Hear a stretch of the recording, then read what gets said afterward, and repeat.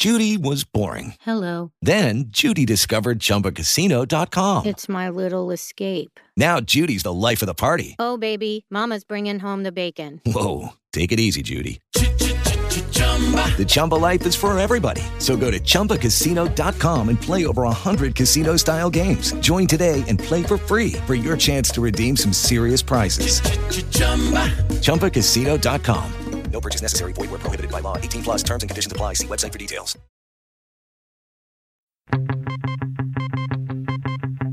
She came from Greece. She had a thirst for knowledge. She studied sculpture at St. Martin's College. That's where I caught her eye. She told me that her dad was loaded. I said, in that case, I'll have a rum and Coca-Cola. She said, fine.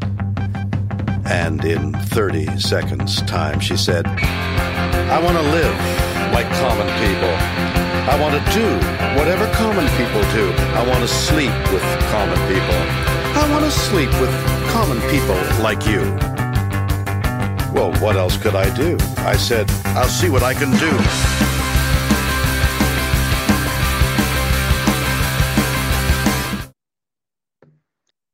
Happy Thursday evening to everybody out there at KLRN Land. This is your early introduction to the weekend. You are listening to The Culture Shift. I'm Brad Slager, entertainment writer at a number of outlets. And joining me on this foray into the entertainment realm every fortnight is America's most laser-focused and digitized Amish individual, Ordy Packard. What is going on, Ordy? Well, thank you for having me. This is I am broadcasting from a secret location tonight as I am in the field doing secret Amish things. And I didn't know if I was allowed to divulge that or not. Well, it's just I'm putting it out there that I am in the field doing research or something. But I got to follow up just to give you an idea of where I am in the field. I got to follow up on something that we talked about on Toxic last night. But before we do that, let's introduce our guest. Yes, we shall. We have in tandem with us tonight another KLRN fixture here on the network. It is the effervescent Aggie Weekend. How is everything in Texas, Aggie? It's a little colder than I like, but other than that, it's pretty good. Oh, so you have holiday weather going on. I do. I woke up to ice and frost out on the lawn and the dock and everything. I looked at them and I said, this is complete and total horseshit. It's only December. Usually we don't get cold weather until January. So, but Frost. I know, frost. I had to put chains on today, but frost. I know.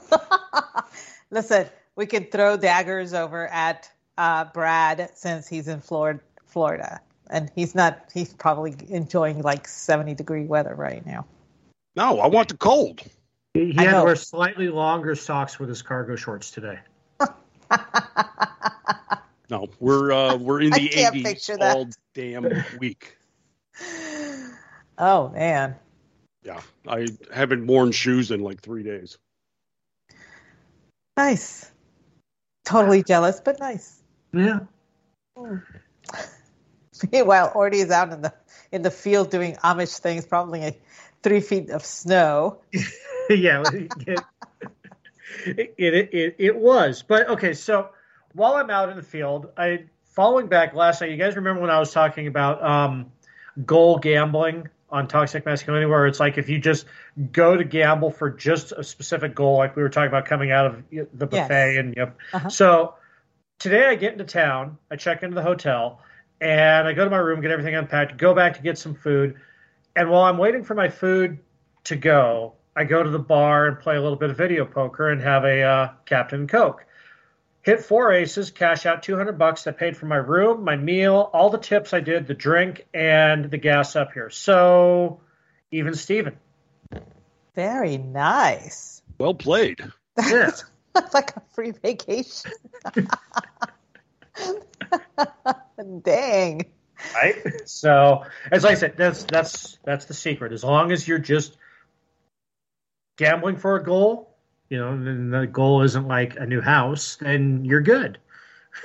Yes. Yes, I totally get that. I don't like to gamble.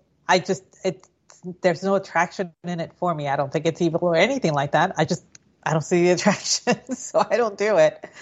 But I do know professional gamblers who do that. They set a goal, and it's not an outsized goal like you said, a house or anything like that. They just set a goal when they go gamble, and they meet it, and they're done. Yeah. They walk away, and that is something that a lot of people need in order to be successful. And when I say successful, I don't mean come out winning or break even. I mean just have a good time and know that money's going to go away. Right. So I talked to one who was a pro gambler, and he was working a 20-10 scale. He told me that it would be if you get up to 20% or you're down 10%. Sure. So if he starts with 100, if he hits down to 90, he just stops. If he goes to 120, then what he would do is move the scale up. So it would be 20% from the 120 and then 10 off of that. And this way, if he's winning and he ends up dropping 10%, he stops and he's guaranteed to walk away with something. See, that's what I mean. Using that analogy, what my ex-wife and I used to do would be kind of something similar to that. But when we got up 120, we'd take the cash out, take the 100, put that away. That's done. We're now on the house's money. So everything after that is fine. Yeah. I mean, granted, we're talking way more than $20, but still, because as I've said before, my first wife and I had to file as professional gamblers 1 year because we showed more in losses than we showed in actual income from the jobs we worked, because we were paid cash. We were paid, most of our income was in tips under the table. So, dang. Yeah. Well, okay.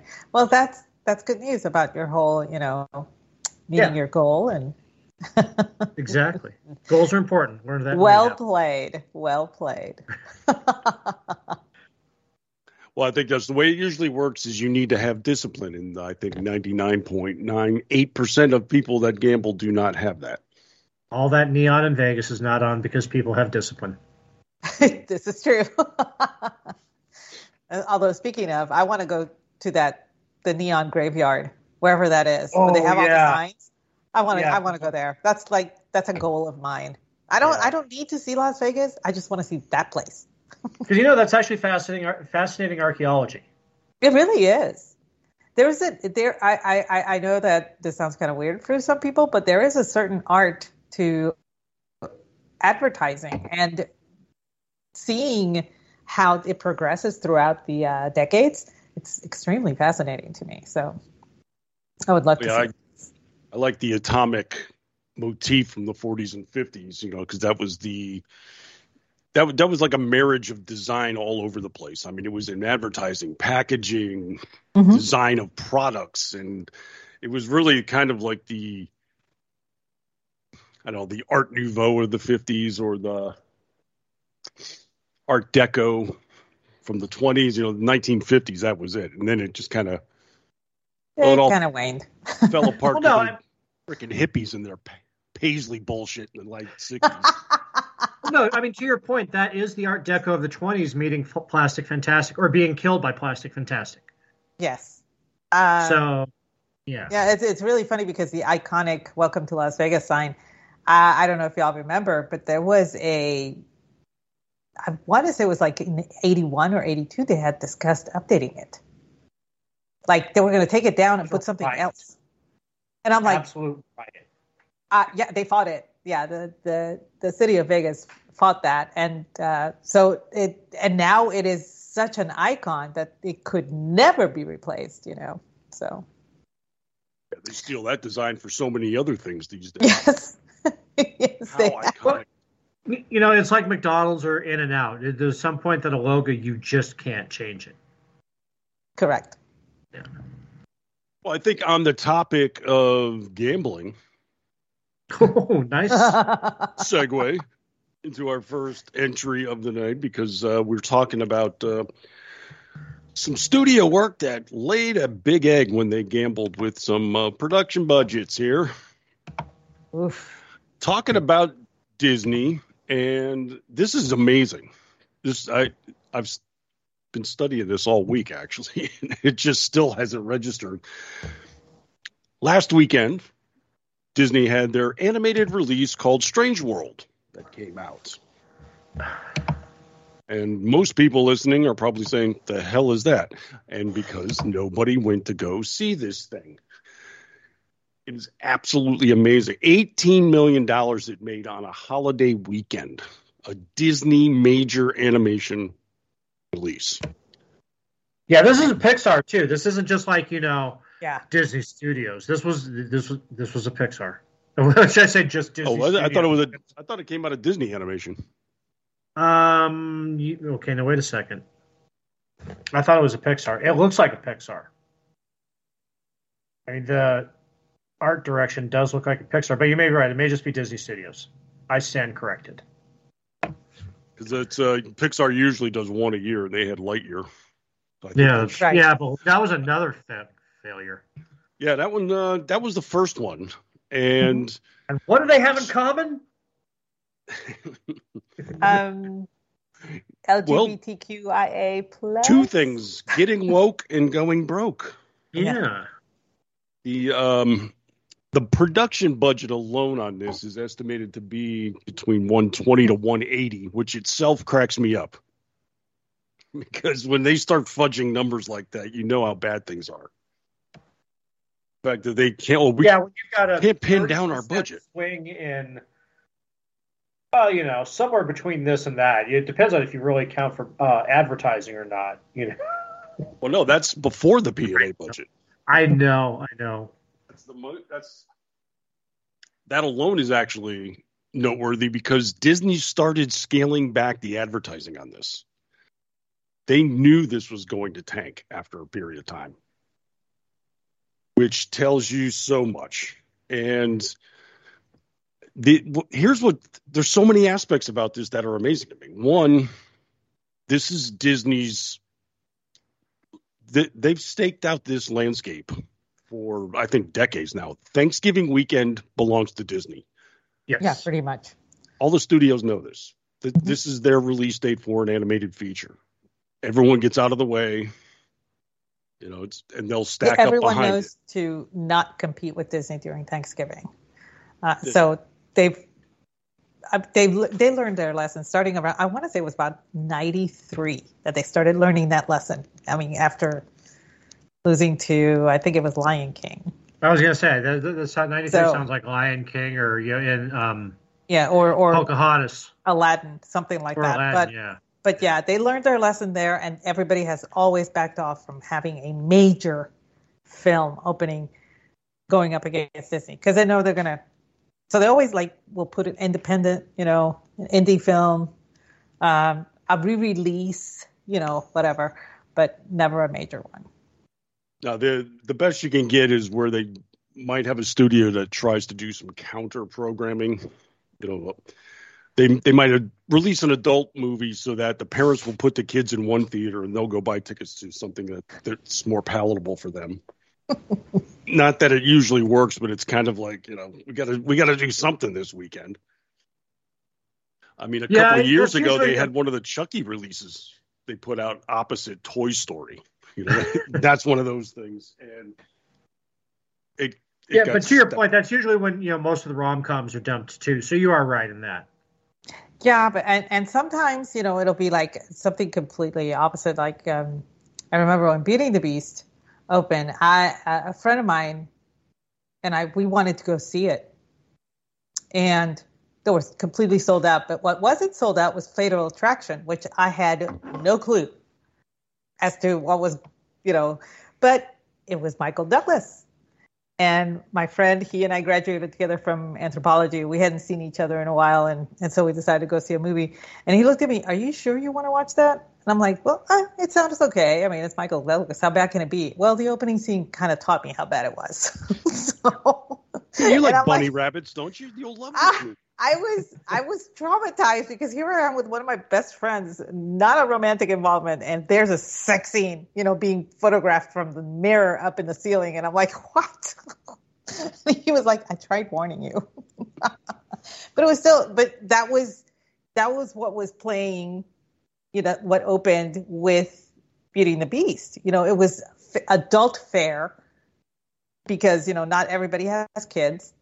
Not everybody wants to see a kid's movie. So, but most of the time, whatever opens, they're content to come in third because they know Disney's going to take the top 2 spots. Or it'll also be like one of the last Oscar movies of the season. Right. Yeah, that's when they'll drop like the the La La Land or something like that in there too, where going with the same theme. Hey, we got the parents dropping the kids off this Disney jaunt. Let's do our little art house thing that we're going to put up for Oscar buzz.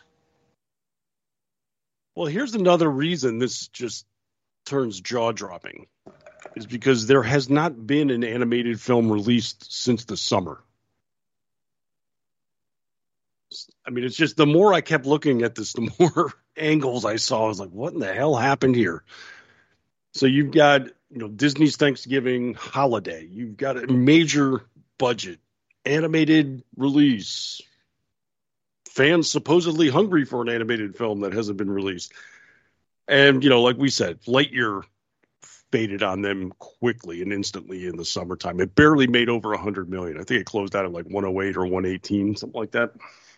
Yeah, but I mean, in its opening week, it was 51 million, and that was also date because Lightyear was also dropped on Disney Plus. Right.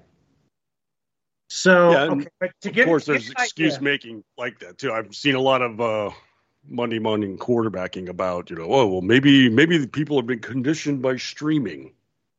No, because you know what flies in the face of that? Encanto. Yeah. And okay, so to give context to this whole conversation, last year's Thanksgiving was 27.2 million over the weekend, 40 for the 5-day over Thanksgiving for Encanto. Which was actually lower than was projected, and still beats what this was also last year was when theaters were still struggling to get people back. Right. They were getting to the point of theaters are opening and such, but they weren't drawing the people just yet. Right. So for that to trounce this movie on the same weekend is amazing. And I find it funny that they're still blaming the pandemic for this loss. And I'm like, yeah, that's not it. No, that's not it. And that's not it at all. I don't think we've actually described the actual hemorrhaging of this movie. Opening was 11.9 million with 18.6 over the 5-day. On a $100 million film. Didn't even hit 20 million after 5 days on a holiday weekend. That's staggering. Now there's estimating this is going to lose 100 million. And that's generous. Because looking at they're fudging numbers. We don't know what they spent on advertising because they trimmed that. Let's just go with a 200 million outlay. That's fair. Budget. I mean, that's usually what Disney spends on their big animation of the year. So this has to make 400 to 450 million before it breaks even. Yep. Got a long road. But you know what? Brianna Wu predicted this. Yes. That was so beautiful. I was well, just to give you an idea why this movie tanked. Okay, Lightyear in the summer became a lightning rod movie because it was featuring gay characters in it. Highly touted. Oh my gosh, that's fantastic, right? And families were like, ain't bringing my kid to that. Sorry. Well, and that's the thing is because they hyped that part up. We talked about this over the summer too. Had they just left it alone and let the kids figure it out as they got older, just have the scene in it and just don't acknowledge what it actually is because Disney's famous for that. Just dropping their subtle, subversive bullshit into their cartoons, and then when you get older, you kind of chuckle at it. You're like, "Oh God, that's cringe." So, they've done before. Yeah, and like I said, they're famous at it. So Disney could have just done that, and nobody said dick about it, and it would have been fine. But they really touted the LGBT alphabet soup, MOUSE bullshit in it. And that turned people off. They did it more so with Strange World because we're talking about they were hyping how it's historical. It's like, how many times can a gay movie be historical anymore? What the possible angle was historical about this one? Well, it was a gay teenager. 1993 anymore. But I'm tired of all of this. Oh, this is the first time ever. What have we not seen before? Right. This one apparently is an animated teenager who was gay. Okay, great. Fine. Okay. How many subcategories of gay do we have yet to go through? But how Degrassi. Oh my word. Don't even get me started on that damn show. You know, when that show started, it was like a comedy. It was supposed to be like a comedy, like Saved by the Bell on PBS. That's what it was. It became a long-running after-school special. And then with like sex and shit. And I'm going, you people are in 9th grade. I don't want my kids seeing that. I don't want anybody's kids seeing that. On a very special Degrassi High. How is every week special anymore? You know? It was ridiculous. I hated the turn that it took because if you watch the first season and compare it to the third season, you're like, who the hell are these characters? What happened? Did they get on meth? I don't know. It was weird. They're studying for their SATs and they're very stressed out, Aggie. Yeah, just whatever. If they have SATs in Canada, I don't know. For the college bound. But, Orty does make a great point. Disney is famous for their subtle imagery and their subtle signals that they put in their films about social mores and the changing themes that we have in our culture. So they didn't need to do that with this one. They should have just left it. Had they just left it alone and not hyped it, people would have discovered it. And then those people would have said, hey, Disney is so forward by putting this character, this obviously gay character in here. That's but they're not shoving it down my throat. I like that. That's great. It would have been just fine. See, talking about shoving it down the throat that you brought up Brianna Wu. I got to read the tweet from her because it's both glorious obliviousness and underscores exactly why this thing failed like it did. But she starts off, is it she or they? Don't care. If you thought conservatives freaked out over Lightyear, we didn't. Basically pointed and laughed. But if you thought they freaked out over Lightyear, they're going to shit the bed over Strange World, which is great. So already, for who? This is their cause celeb right here, this movie. So she explains basically now in the rest of the tweet why this thing tanked like it did. Main protagonist is gay, biracial marriage, almost no one is white, climate change metaphor, and even the dog is disabled. Yep. Whoa. Okay, so here's what, getting back to the previous point real quick. Old Disney, with their, little subversiveness, was a scalpel. Whereas Star Trek was a machete, New Disney is the fucking mallet from Donkey Kong. Yes. It's, but she lists out all these aspects of the film, which, pick one, and they're all the opposite of clickbait. But this is the whole thing with this movie. Scant advertising that it had and such. Up until this week, after it was released, I had no clue what this thing was even about. Because all I heard was this.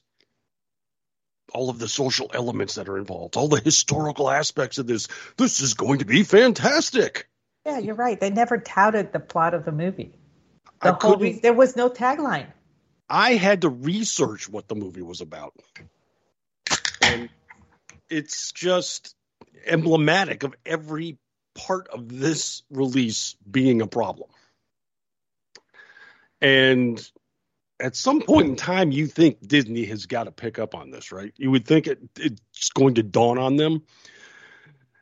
Well, not anytime soon. Because with the release of this movie, the upper tier of Disney was going through massive upheaval as well. Now, we talked about this, I think, on the last show because they had just taken place. It was like breaking news. This happened. Good night, y'all. Yeah, it was like, wait, what?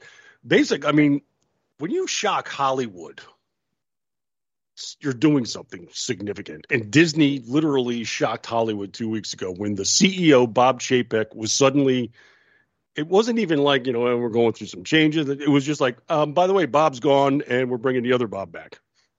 See, and the thing with that, too, is usually they'll let the outgoing, say, hey, we had a great run. I'm really appreciative of my team. Some boilerplate fucking very proud to have been part of Disney. Now give me my golden parachute and I'll be on my merry.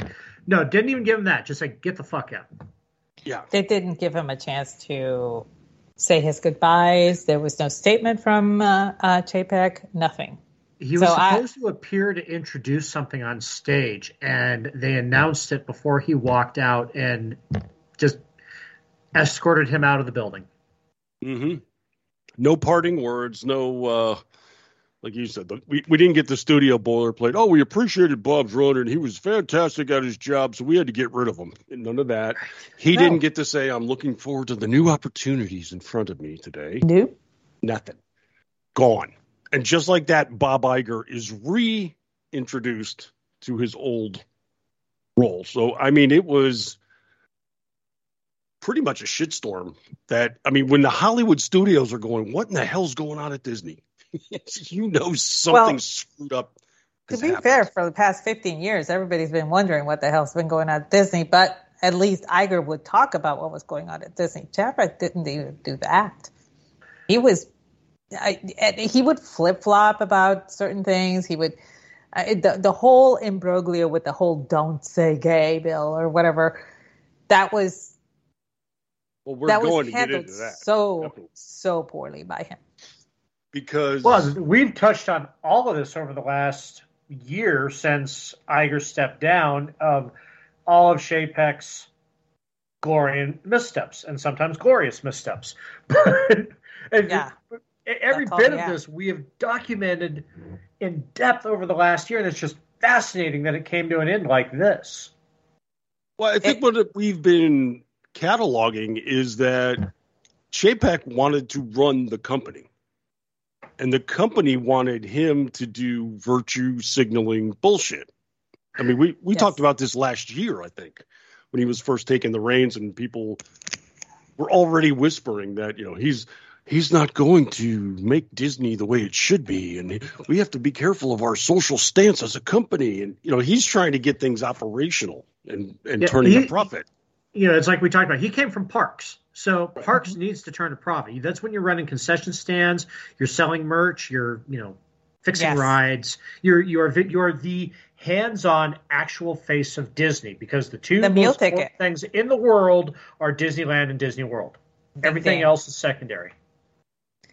This is extremely true. I did not spend that much time at the actual Walt Disney World Park because it was a short work study for me. Oh, speaking of, let me tell you, I got a little notice asking me to come back. Oh, nice. Yeah, I know. You want me to be, whoa. You want me to be an intern, not paid? 30 years seriously? after I was, oh yeah. They sent out a massive email looking for former interns to come back and be interns because they had a hiring freeze. The parks are not doing as well as they expected.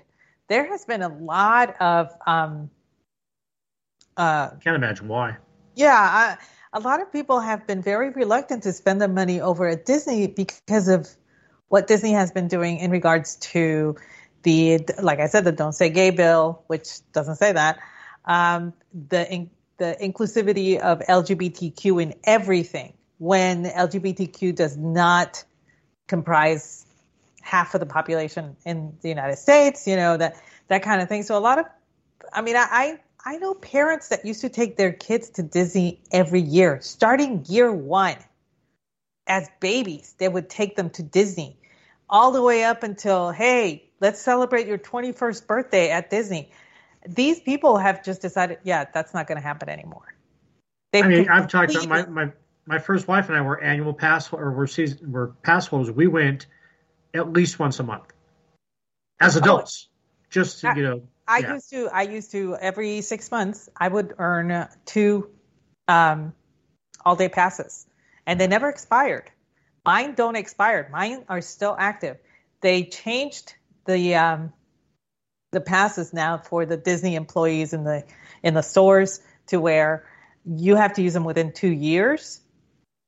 But mine are, they're forever passes. So I still have like 6 of those.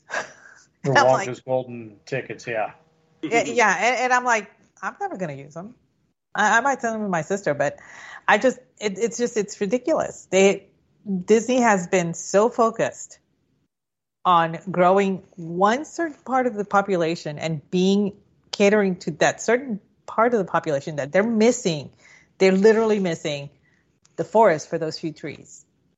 You know what I think had happened, and you were probably working for Disney at the time or around that time, when they changed the Pirates of the Caribbean ride because some very vocal feminists boycotted outside of Disneyland, and they took all the men chasing women out of that one pirate scene and made it men chasing women carrying plates of food. I feel so much better about pirates after. These cutthroat buccaneers that would slice anybody in half. At least they're treating their slave women nicely. Yeah. Right. There's respect. We earned it. But, it's funny because I did catch something that kind of like put my dander up. Somebody tried saying, well, this is not the first time that Disney has failed with an animated film. Let's not forget the Black Cauldron. I'm like, you cannot put the two. No, that's not even comparing. The Black Cauldron was it was beyond groundbreaking for the time. It was actually the first film to use computer animation. And it was also dark as fuck. It was extremely dark, and it wasn't as dark as it was originally because they actually took out about 10 or 12 minutes. Jeffrey Katzenberg had a test screen of the completed film, and the kids ran away. The kids got up screaming and ran away because it was that scary. And he decided we need to cut it back. And he told the editor, you need to edit this. And the editor said, we can't. So he took it upon himself to do it, and then got yelled at by Michael Eisner. I said, you can't do it because of the way the editing was done. They had already put the music to every scene. So in order to edit that, then you have to change the whole entire score. So that's why they couldn't do it. But the Black Cauldron there were a lot of mistakes done with that film. And yet when you take it separately, it's still a beautiful film. And now it has a cult following. Katzenberg was so upset about this movie that seriously, it took him years, but he finally got rid of that albatross with The Little Mermaid. Even though, The Great Mouse Detective did really well, The Rescuers Down Under did really well and everything. But for him, that had been his albatross. He was always embarrassed about that film. You cannot compare the failure of The Black Cauldron in theaters to the failure of Strange World in theaters. Because the failure of The Black Cauldron was that the target audience was not prepared for the grandness of the computer animation, the score, the storyline. Even though the stories were actually written for preteens, they still were not ready for this. And it was literally the first PG animated film that Disney ever produced. So, they learned from that pitfall and still managed to make it a success later on as a cult favorite when they re-released it. I think it was, 98? Yeah, that was when they brought it out of the vault, and that's when Disney actually gauges the long-term success of their films is, okay, it did good now. How's it do 20 years from now when it comes out of the vault? Oh, I had people screaming to get this film. They could not wait. I mean, when Disney announced that the street date, normally, most people's street dates are Fridays. Disney's were always on Tuesday. Yeah. We were always 3 days before anybody else. So, I mean, we had the big thing out and the standees and everything with the black cardboard cauldron. standees, all the posters in all the of that. windows, I've pre-sale available now. Yeah. Oh yeah, I must have pre-sold when I put that standee out there. That first day in that tiny store that I was managing at the time, I had, I think, about 120 pre-sales for that one film. And it was all older people who remembered when it came out, and they said, it scared the hell out of me, but I need it in my life. You're not going to get that with this Strange World. You're not going to get that. And you know what? It's kind of because if you remember the Black Hole when it came out too, that was dark for Disney too. Oh, extremely. And that's when it came out of the vault. Everybody lost their fucking minds. They couldn't wait. I mean, just one, because of the cast, because half the cast members were dead. And two, just because it's like, oh my God, I remember this. I need it in my life again. Yes. And this, I'm not kidding. I was one. I was one of those that was like, oh my God, the black hole, because I remember my dad. A million times on HBO when it was on there. Oh, yes. Same. Every time watch it with an objective eye today, though, you're like, oh, this is dog crap. Well, but here's the thing. You have to have a willing suspension of disbelief, and you have to put yourself back in that time so that you can appreciate how far the special effects had come and how beautiful. Oh, yeah, I get that. I mean, when you're watching Tron, nowadays you're like, whatever. But if you put yourself back. Which is funny because the original Tron was still better than the Tron sequel.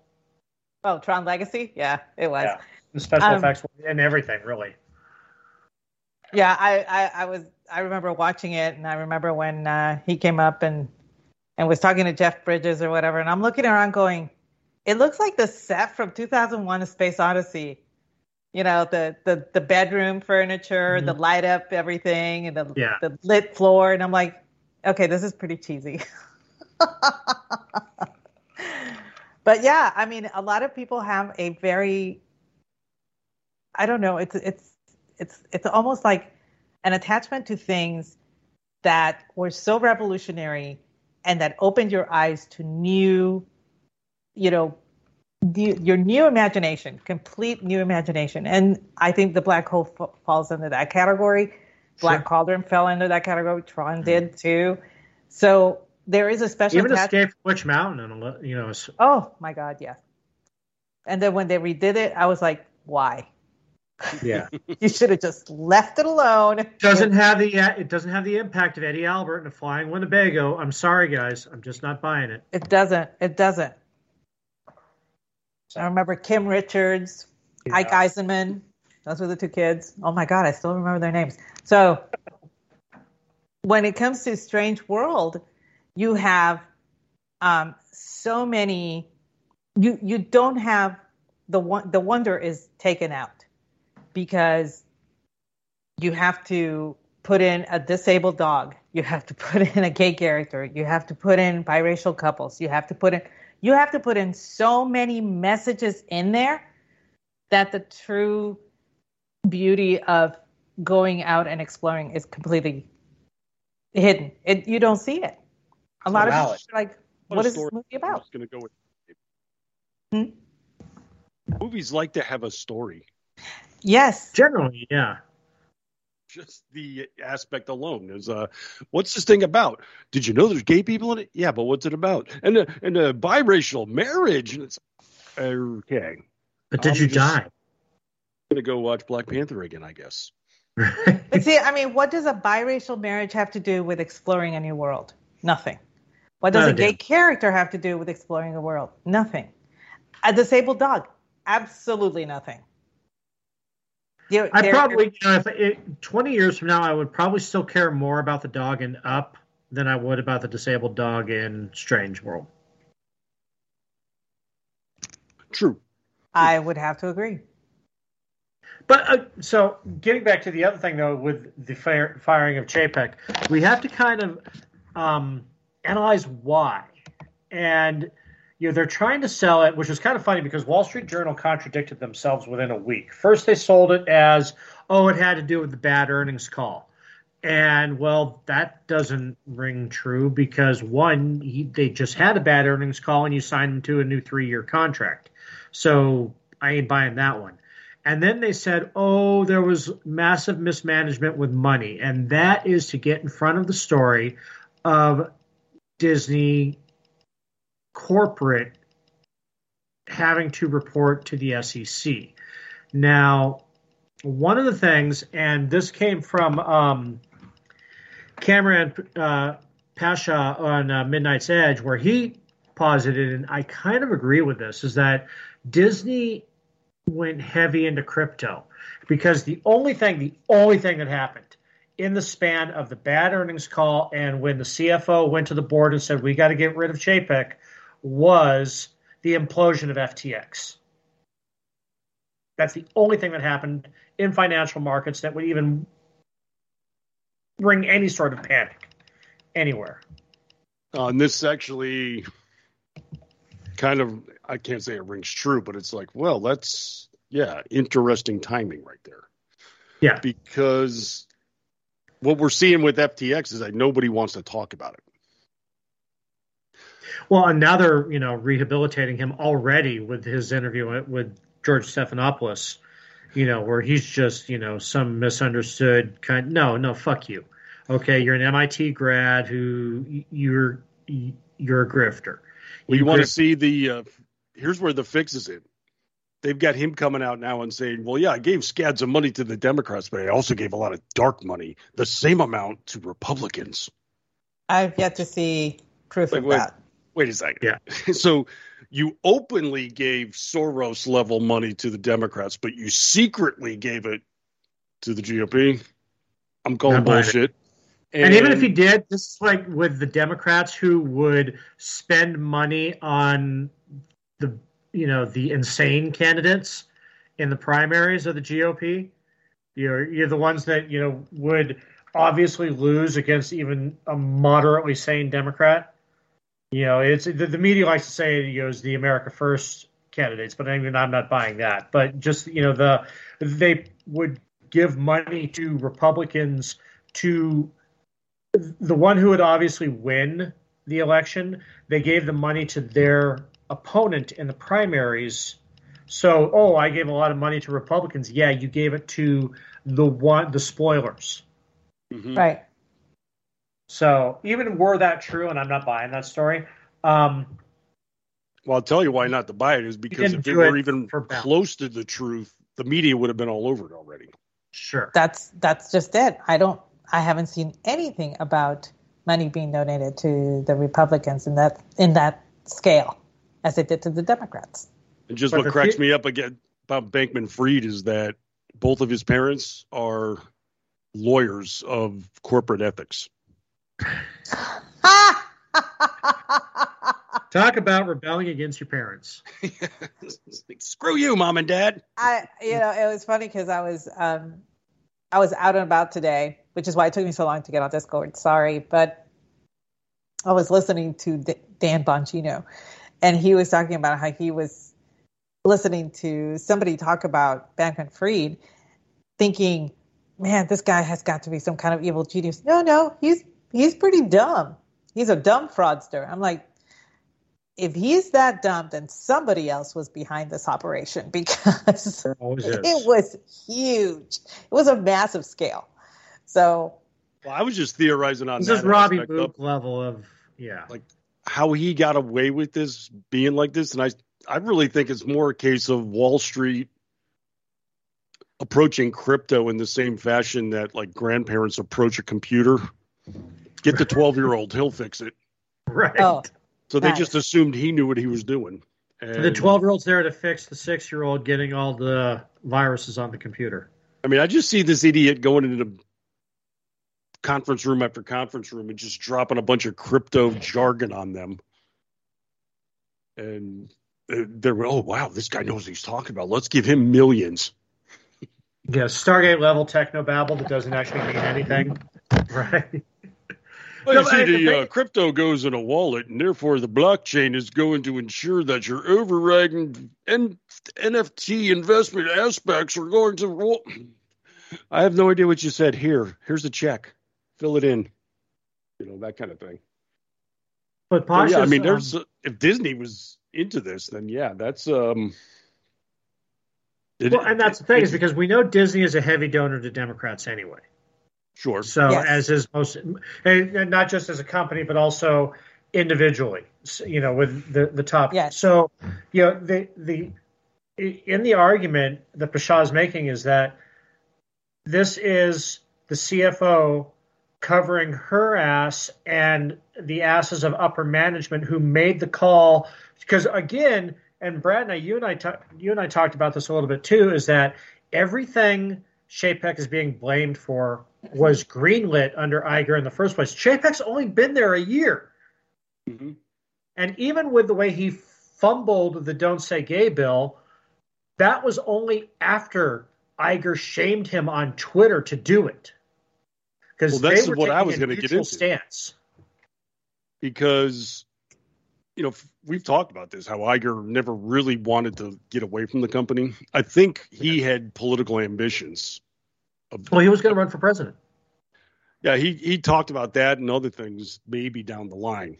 I'm discussing things with the Democrats in the future, yada, yada. And either things didn't pan out or his wife said, oh, hell no. But he never could leave the company alone. He was always, making comments about it, giving interviews here and there. But he installed JPEG. Right. Yes. That was his idea. He picked his successor. His guy. Yeah. By December of last year, he was done with him. They stopped talking. Like, he kept criticizing Chapek after he was in the job, to the point that Iger was getting fed up with him not doing what Iger wanted him to do when Iger's not in the company anymore. Right. You left, Bob. You went to you wrote your fucking book, and you let everybody know how you weren't a fan of Kathleen Kennedy in the first place, and how that she was a poison pill brought on to you by George Lucas because she was big into that. So you blamed all of Star Wars' failure on her. And then now you are taking her side against Chapek because Chapek wasn't the puppet you wanted him to be. Well, it was cracking me up because on Monday, they actually gave a Disney town hall. Iger was addressing the company at large. He was in I think he was in a live auditorium, but on top of that, they also, video feed, and he was taking some questions. He stated that they're going to be dedicated to inclusiveness. That's going to be the driving force of Disney. As the numbers come crashing in from Strange World, he's saying this. Right. And then he had the balls, and I'm going to say that, the balls to say that he regrets that the company was dragged into the Florida bill controversy. You're the one who drug he's the one. He did it. So, and I've covered this. We talked about it on this show, and I've written about it. When the bill came about, it started getting written around January of this year. There was some rumbling within Disney about it. And the press, I remember, oh crap, I forget her name. Somebody at the Wrap, though, one of the entertainment writers in Hollywood, started barking at Disney. They need to step up. They need to say something. They're tied into Florida and this whole thing, and Disney needs to make a stand for the sake of the kids and yada, yada. And Chapek's initial reaction was, no, not touching that one.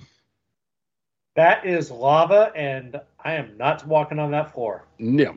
He basically, they put out like a corporate statement of, we support everybody's opinion and we think everybody should have a right to something or other. It was about as milquetoast vanilla as you could possibly get. Non-committal, don't piss anybody off.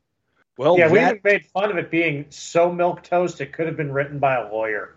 It was like, it was about 800 words that said 2 sentences. Right. Not going to do it, and we don't want to do it. But that's basically what the employees got mad at this.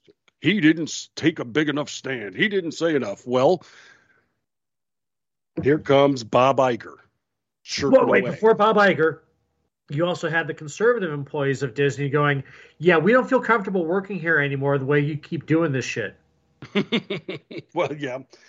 But they don't count, Ordy. No, they don't, because they're not. Conservatives aren't people. No. They believe in hateful things, like right. not teaching sex Delicious to children. chicken. So when this started to come out, finally it was around, well, that was in February when it started to really brew. And then Iger chimes in. He goes on CNN Plus talking to Chris Wallace and was saying that, as a company, it's their responsibility. He had to check himself.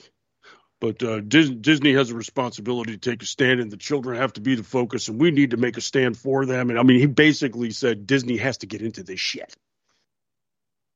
And he even tweeted something out around the same time when Joe Biden started belly aching about this, and we're gonna go into Florida and do what we have to do. And Bob Iger's like, we're right behind you, President. Yes, we agree. So Bob Iger totally pushed Disney into this. Yeah, he shamed Chapek into doing it. Chapek was getting it from all sides, from the inside. Employees. And he was handling it great at the time, too. He's just like, you know what? No, we're above all this. We are Disney. We have no opinion.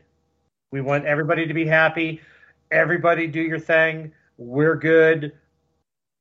Come to the parks. We like everybody's money. Yeah. Ariel's waiting for you. Come to the park. And as soon as they started weighing in on it, that's when problems began for Disney. We've cataloged this. The backlash was instant. Hands are moving apart. They took all kinds of polls at the time, and people were like, no, who the hell are they? What the hell is this all about? No, stop it. And, there was backlash. And all of a sudden, they did not know what to do. And that things just started to spiral. And then the video comes out about all the employees, the producers in Disney saying we're going to shove gay agenda items into all of our content where we can. Yeah, that went over well. And, poll after poll came out. They jumped on the Don't Say Gay bandwagon, which was complete horseshit. And that only drove a further wedge between them and their customer base. Then they come out with Lightyear, which bombs. Yeah, it made $51 million total, and that was on day date.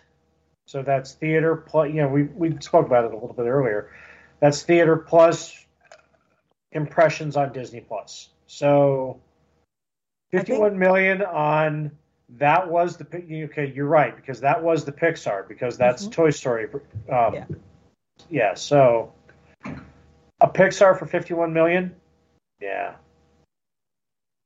No, you would expect that from a Sony, but not a Pixar. I think with Lightyear, it was a double whammy, not just to include the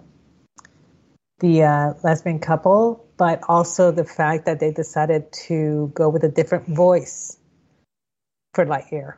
Yeah. And a lot of people got pissed off about that. Yeah, not using Tim Allen when he's still alive was a huge mistake. Very, very big mistake. And again, that was a political decision. That was not an artistic decision. Right. And there was blowback for it.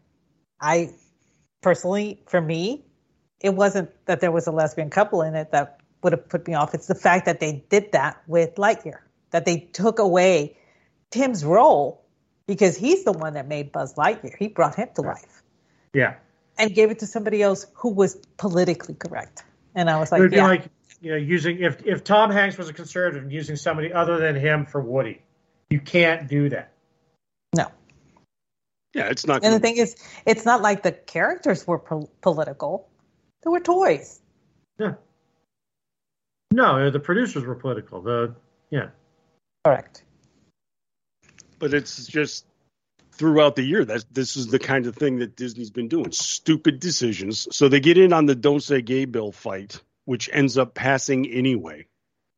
And more polls showed people supported the bill than opposed it, despite what the media wanted to tell us. So this is Disney actively pushing away its own audience continuously. Disney has spent the last 5 years, because you can even look at the current phase of the Marvel Cinematic Universe and the Disney sequels and everything. That is just quarter after quarter after quarter into the dick punching machine. Yes. And they didn't need to. For decades, Disney has been at the forefront of, gay rights. I remember, and this was before I even went to college, Disney decided to recognize domestic partnerships for their health insurance. They decided to do all of this stuff. And they would have a gay day, basically, for at the parks. At Disney, at the parks. Seriously, they went further than most private companies in recognizing gay partnerships and everything. They didn't need to be like this. We already knew that they were very gay friendly. I've always known that they were gay friendly. Sure. But now it's almost they're militant with it. See, and that's the thing. That's why you never bend the knee. Because it doesn't matter that you're gay friendly. It doesn't matter that you're an advocate. It doesn't matter that you're an ally. Unless you are proactively shouting it from the rooftops, you're a bigot. Yeah, it's the same thing with Chick-fil-A. Yeah. I know several kids who happen to be gay that work there. I know one kid who is, well, I call him kid. He's actually 22. And he's in the process of becoming a she. And he works at Chick-fil-A. And he has absolutely no problem with it. It's a great company. He gets Sundays off. He's like totally on board with it. He got a scholarship to go to college from Chick-fil-A. But because Chick-fil-A does not bend that knee, that's what they target. You know what has always amazed me about that is that you never see that blowback for In-N-Out. It's like nobody's ever looked at the bottom of a beverage cup from In-N-Out. I've never been. What did they say? There's a Bible verse, like John 3:16, whatever. Okay. Yeah, and they're very famous for like if you're down and out and you walk into an In-N-Out and you've got change in your pockets, like maybe 38 cents, and you drop it on the counter, they'll give you a burger and a water. Yes, I knew that part. Yeah. So they've got little hidden messages on their products too of Bible passages. So yeah, but you never hear that, because they're a California company, and you're never going to see a star boycott In-N-Out. No. Well, here was another move that Disney made was when the Roe versus Wade rollback was being proposed. They were one of the companies that come out and said that they would give employees a trip to go get an abortion. That's family friendly. That's you know what that's doing? That's eliminating future. Yeah, you're killing off your customer base. Literally killing off your future park visitors. But this is what they don't seem to realize for whatever reason. When you drive away families, okay, we're going to put gays in this movie. Great, we're not going to come see your movie. Well, it's not just the parents that aren't going. It's the 5-year-old not going, who is a future customer. Who's also wants the merch. I mean, yeah. I loved watching Monsters, Inc. I didn't run out and buy a Scully toy. I guarantee you 1 million children did, though. Sure. And if a kid doesn't go see the movie, they're not clamoring to get the toy. And they're not going to have that on Christmas list and, that kind of thing. So what the hell is the company thinking by doing this? Because once you hook the 5-year-old, 4-year-olds in, you got them. It's in my house. It's why I have Disney Plus, because I can't get rid of it. So, okay, going along this line, though, with not seeing the forest for the trees. We've all seen Black Panther 2, right? More or less. We all know what it's about. No. Yes. Okay. If you were a kid, was there anything in that movie you would want an action figure for? Beyond Black Panther itself, I don't think so. Right. Just saying it. Because I've got a petri dish here in my house. They took the 4-year-old to McDonald's about a week or two ago, and she was upset because she didn't get the Black Panther toy in the Happy Meal. It was one of the other characters, so that bears it out right there. Okay. It's not Black Panther. Like, who is it? I don't know. See, there you have it. And she hasn't even seen the movie, but she knows who Black Panther is. Right. So our producer is asking us if we want to take a break, and we've actually gone an hour, and we've barely scraped the content that we have prepped for the show. We still got plenty to go on the Disney stuff too. So yeah, we can do that. Know. We can break I talk a lot. No. This is what we do. God, Aggie. Don't throw your hair back at me. All right, so we will we'll adjourn for 2 minutes 47 seconds. 3 minutes 47. I'm waiting to get notice of what the actual time is, but okay. But suffice to say, you've got plenty of time to go get yourself some refills because we'll be doing that as well. And when we come back, we'll delve into more of this important entertainment side of life here on The Culture Shift. In 3 minutes and 54 seconds. Dude, you change it every week.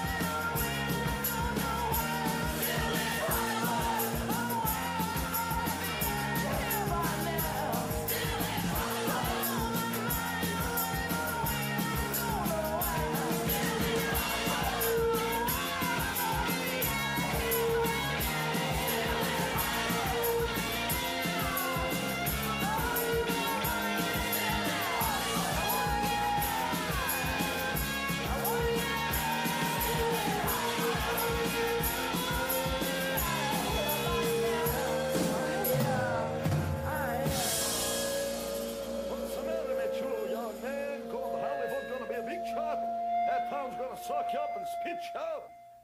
Don't come back to me for a job. You made your bed. Now sleep in it. Go back to these Catholics. And welcome back to the Culture Shift. As me and Orty Packard are welcoming in Aggie Reekin, a Disney expert, to sit in. You can just call me Aggie, Brad. We've been together for how many years, and you still do Aggie Reekin? Yeah, we don't need to be formal here. Okay. It's how I've got to know you. This is true. It's a composite of your personality. See, better that. Okay, you know what? Since you did that, and since because of the music we play at break, I had forgotten the song existed. Concrete Blonde, Mexican Moon is an actually beautiful song. Check it out after you're done listening to us, and then you go over and you listen to Jeff's YouTube show panel he's doing tonight with Manorama. Then after that, listen to Concrete Blonde, Mexican Moon. Noted. Anyway. I literally wrote it down. I did. I did. I take my musical cues from you because you and I have like a similar thing going. And that's nice. That's awesome. Now, I am a little bit less bossa nova, but you know. Yeah, can't have too much bossa nova. No, this is true. You know, you can never have too much bossa nova. When it comes to, yeah, Brad and I, same wavelength. But there's another wavelength of like the obscure that I like to, that I dig. Like, I mean, seriously, Mike Oldfield. Who listens to Mike Oldfield? Everybody knows him from Tubular Bells, but that's it. Right. But he's had 50-year career of making music. Yeah, he's done more than just Michael Myers themes, guys. I know. I have all of his albums. Everything. Oh, by the way, if you like guitar, he literally has an album that's just guitars. And that's the name of it, Guitars. It is absolutely stunning. And it's just acoustic guitar. It's really cool. Highly recommend it. I was thinking about today, too, on the ride up. I was listening to First Wave on XM. And I'm sad Jeff isn't here for the conversation because he's a sax player. And we always joke about the sax in Al Stewart versus Jerry Rafferty's sax. But the sax in any random fucking Duran Duran song, especially Rio. Holy shit. That one, Save a Prayer. Yeah. Has a good sax. Chauffeur is my favorite. Chauffeur. Of all Duran Duran songs, Chauffeur is my. And that was on the B-side, too. A lot of people don't know that. So. It's funny because I prefer a lot of the B-sides, especially like Asia, when they were releasing, and they released whatever was on the B-side of their single, that was the one that I was more attracted to. Most of the best Cure songs are B-sides. Yep. So. True. Getting back to more Disney fuckery, though, because holy shit, talk about a so bad much of it. Yeah, the Disney fiasco continues, but just to give an indication of how tough things are there, for the year, their stock price is off by over 33%. Hemorrhaging 1/3 down. This thing was cruising at about $1.50 plus a share, and now is trading well below 100. And for Iger to come in the fashion that he did is an indication of absolute utter panic. And it could be some kind of FTX emergency attached to it. I think there's a lot of it into it because I think they had a lot of money into that. I really believe that theory makes the most sense to me because, as we said, they're Dem donors.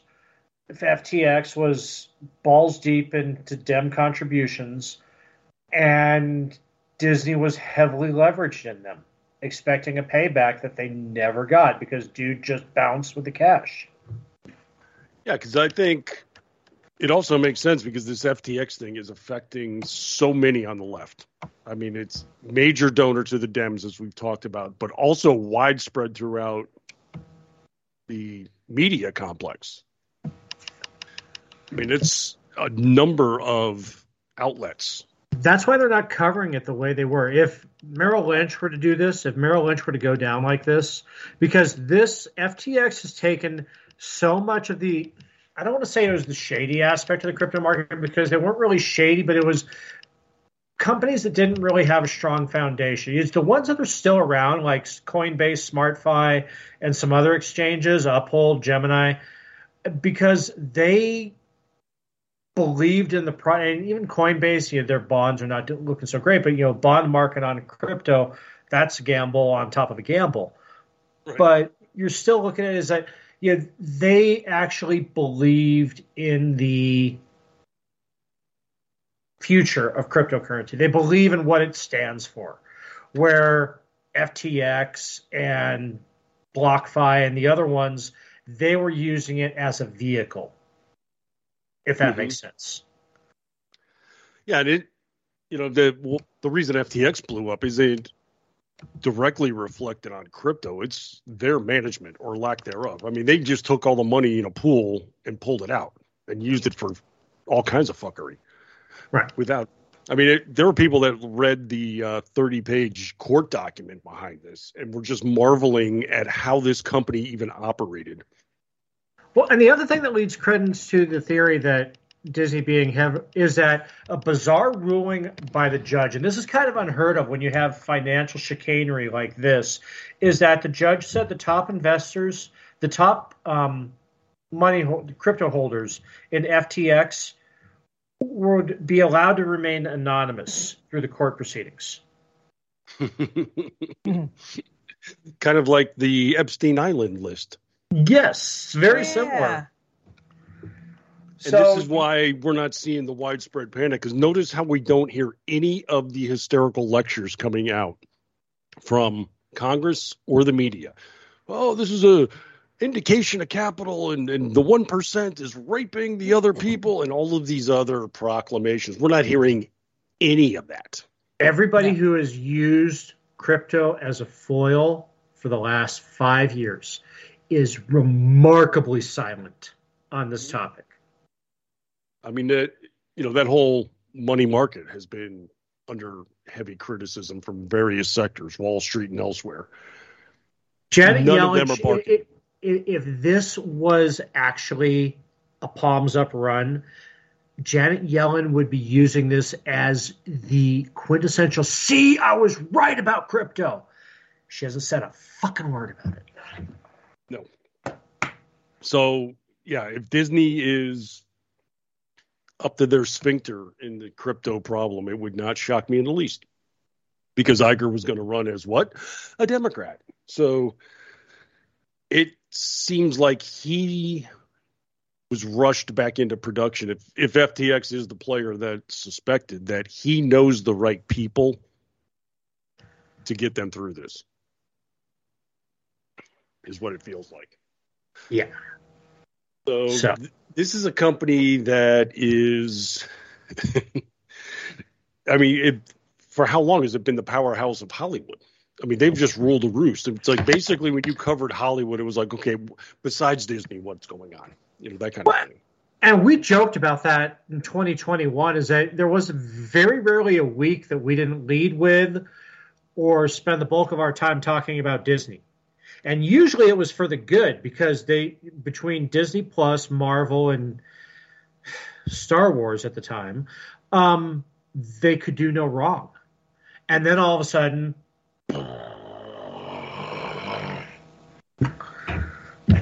but they're even doing it on Disney Plus with more and more releases going woke. I mean, their attempt at Captain Marvel was a 14-year-old mixed race individual. Okay. She-Hulk has become an utter punchline anymore. Ironheart. Oof. About the only thing they're crowing about at Disney Plus is Hocus Pocus 2. Yeah, that actually, well, the original film did really well, and it still has a cult following. And back to nostalgia, like we talked about before. But that that was a slow burn nostalgia. That was a meme that became a love affair. It did, and I kid you not, when I was still in my rock painting group for Halloween, a woman painted 20 flat rocks with themes from that one movie. And the rest of the people in that rock group went batshit insane trying to find these rocks. I mean, she posted a picture. It's like of an them. NFT. Yeah, seriously. She posted a picture of them, and she said, "I'm dropping these off at this park, and downtown, Main Street, and I'll do that, on my walks tomorrow. Can you tell me the time? Can you tell me where?" I mean, she had so many people on that post asking where she was going to be. And normally I would take my walks at 7:00 in the morning.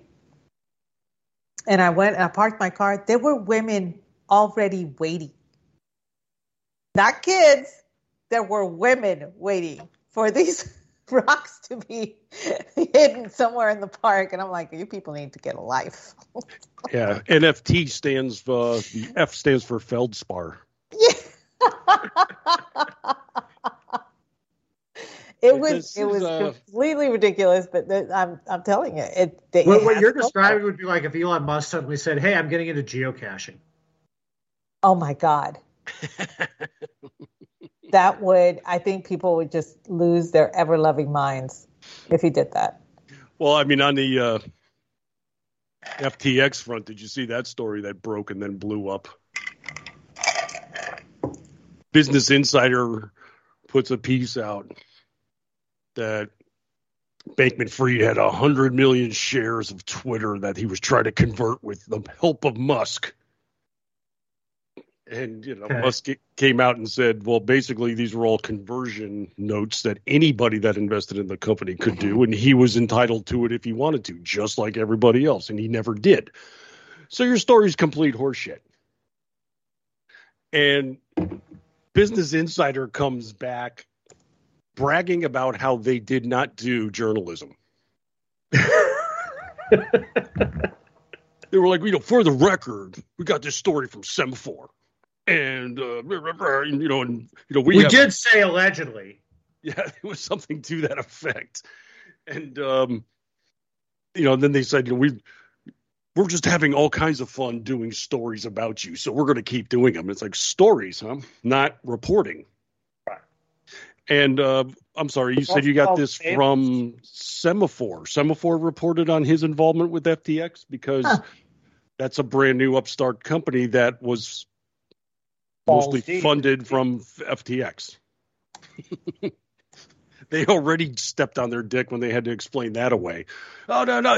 Yeah, he invested in it, but that was all liquid cash. So we're in good state. There's no problem there.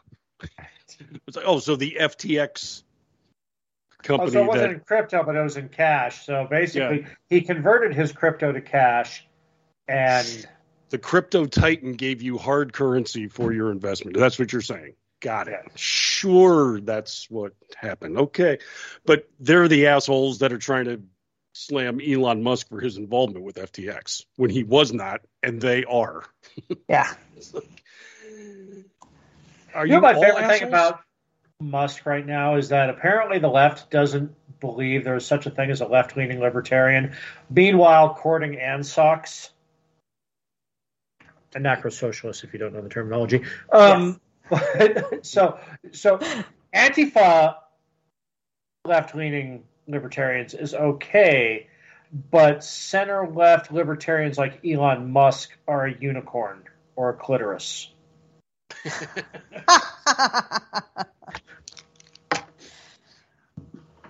Actually, I think I would say the media closely assimilates to a clitoris because that's an organ that has about 8,000 nerve endings, and they're even more sensitive. That's true. Thank you. Drive safely. I don't know what I can contribute to this slide. Enjoy the veal. Agree. Show at midnight. You got to be 21 for the second show. I'm like, well, on the one hand, it is true. On the other hand, should I be offended?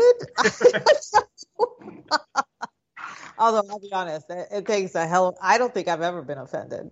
I'm proud to say I take after my father in that regard. And just for the record, I am a biologist. Well, I think we probably should move on because we could probably do about 3 shows on Disney here. So, but there's other news, and it's not just about Disney. Yes, so let's get over the failure here and move on to another failure. CNN. Jesus. I just love these guys so damn much, and I mean that from the bottom of my heart. Before we move on, just let me remind everybody that I have said this about David Zaslav a dozen times. He does not fancy himself the owner of a whorehouse. Then why did he buy one? Well, he wants to do the news. This is going to be a property flip. We're going to take this cat house and turn it into a mansion. But yeah, they're in the process of doing a bunch of stuff there at CNN. So the word came yesterday, official note from Chris Licht, that the promised layoffs that he's been talking about are going to actually start taking place yesterday. So started cutting loose a bunch of the paid contributors. We haven't gotten the full list of that just yet. And then today they started hitting internally. Over at Headline News, they're going to start getting rid of all live content over there. I wasn't even aware that thing was still going. The only reason why I know is because SE Cup still has a job. Is that still going? I know they tried to put her over there for a while. I didn't know that was still happening. I thought she was over there. I mean, she very well could be. I just don't know. I couldn't even find Headline News if I wanted to right now. The last time I knew anything about Headline News was when Nancy Grace and Glenn Beck were still on it. That's the last time I even looked to see if that was in my cable package. Yeah, Nancy Grace was kind of their she was keeping the place afloat, and then they kept trying all kinds of other things like live mystery shows at night, and I think they even tried a game show at one point. They kind of like how the channel actually. I love Nancy Grace. She's so. I don't know. There's just something so over the top rich about her, like in heavy cream rich. Oh, she is tiramisu. She is the tiramisu of nighttime. Is she not? Yeah. I was going to say she's like the true crime Paula Deen. Well, yeah. Well, she writes the Haley Dean books, okay? And I did not know that. It's a collab, but they've been picked up by Hallmark Movies and Mysteries, and they're made into a series. And she has cameos in every movie, and she's hilarious. She loves to absolutely lampoon herself on them. It's great.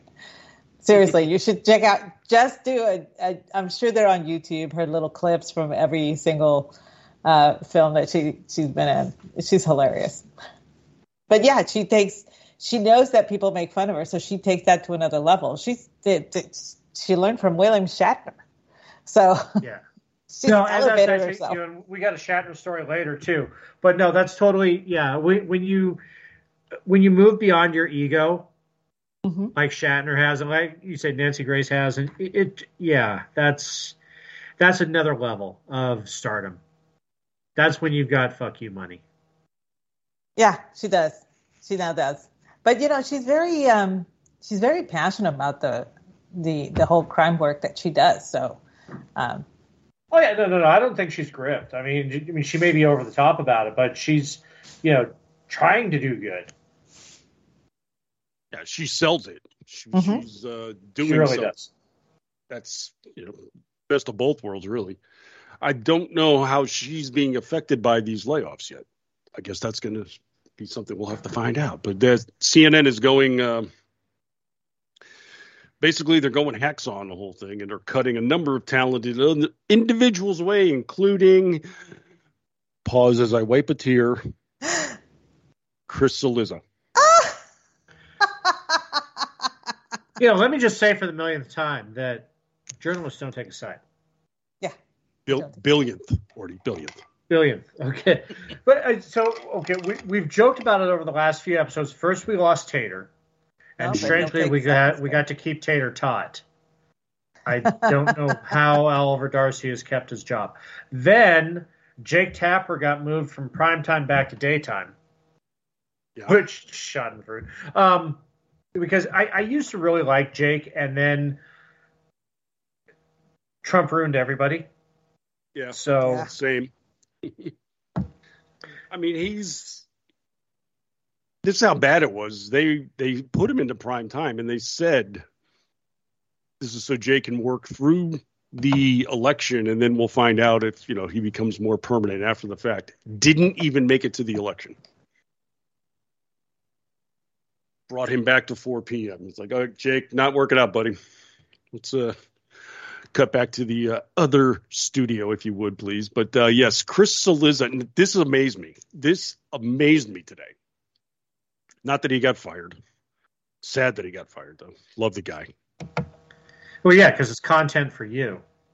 I put out a piece today just going through all of the stuff I could find of his that were just trademark Chris Cillizza. I only started in like January 21. And I had to stop myself because I was at like 1,500 words. I just kept finding more and more. I mean, I just bullet pointed. I wasn't even going into detail. It was just, I read the piece. Yeah, you didn't like highlight. You just said, here's the link. Here's the link. Here's the it was basically 1,500 word listicle. The rift, yeah. I just like, yikes. And it's like, oh, there's another one. Oh, hell, I remember this one. Oh, crap, I forgot he said that too. I mean, one of my favorites was after we were coming out of the pandemic last fall and college football began. He laments all the crowds and all the people gathering again. It's like, oh, we're never going to get over this, are we? About 36 hours later, he had video from the Wisconsin game and was raving about it. It's just so fabulous to see this again, and you can't watch this without being energized. It's like, dude, I did a side-by-side. It was, this is you, 36 hours later. What up? And it's just great for that. As lolcows go, he gave the sweetest cream. He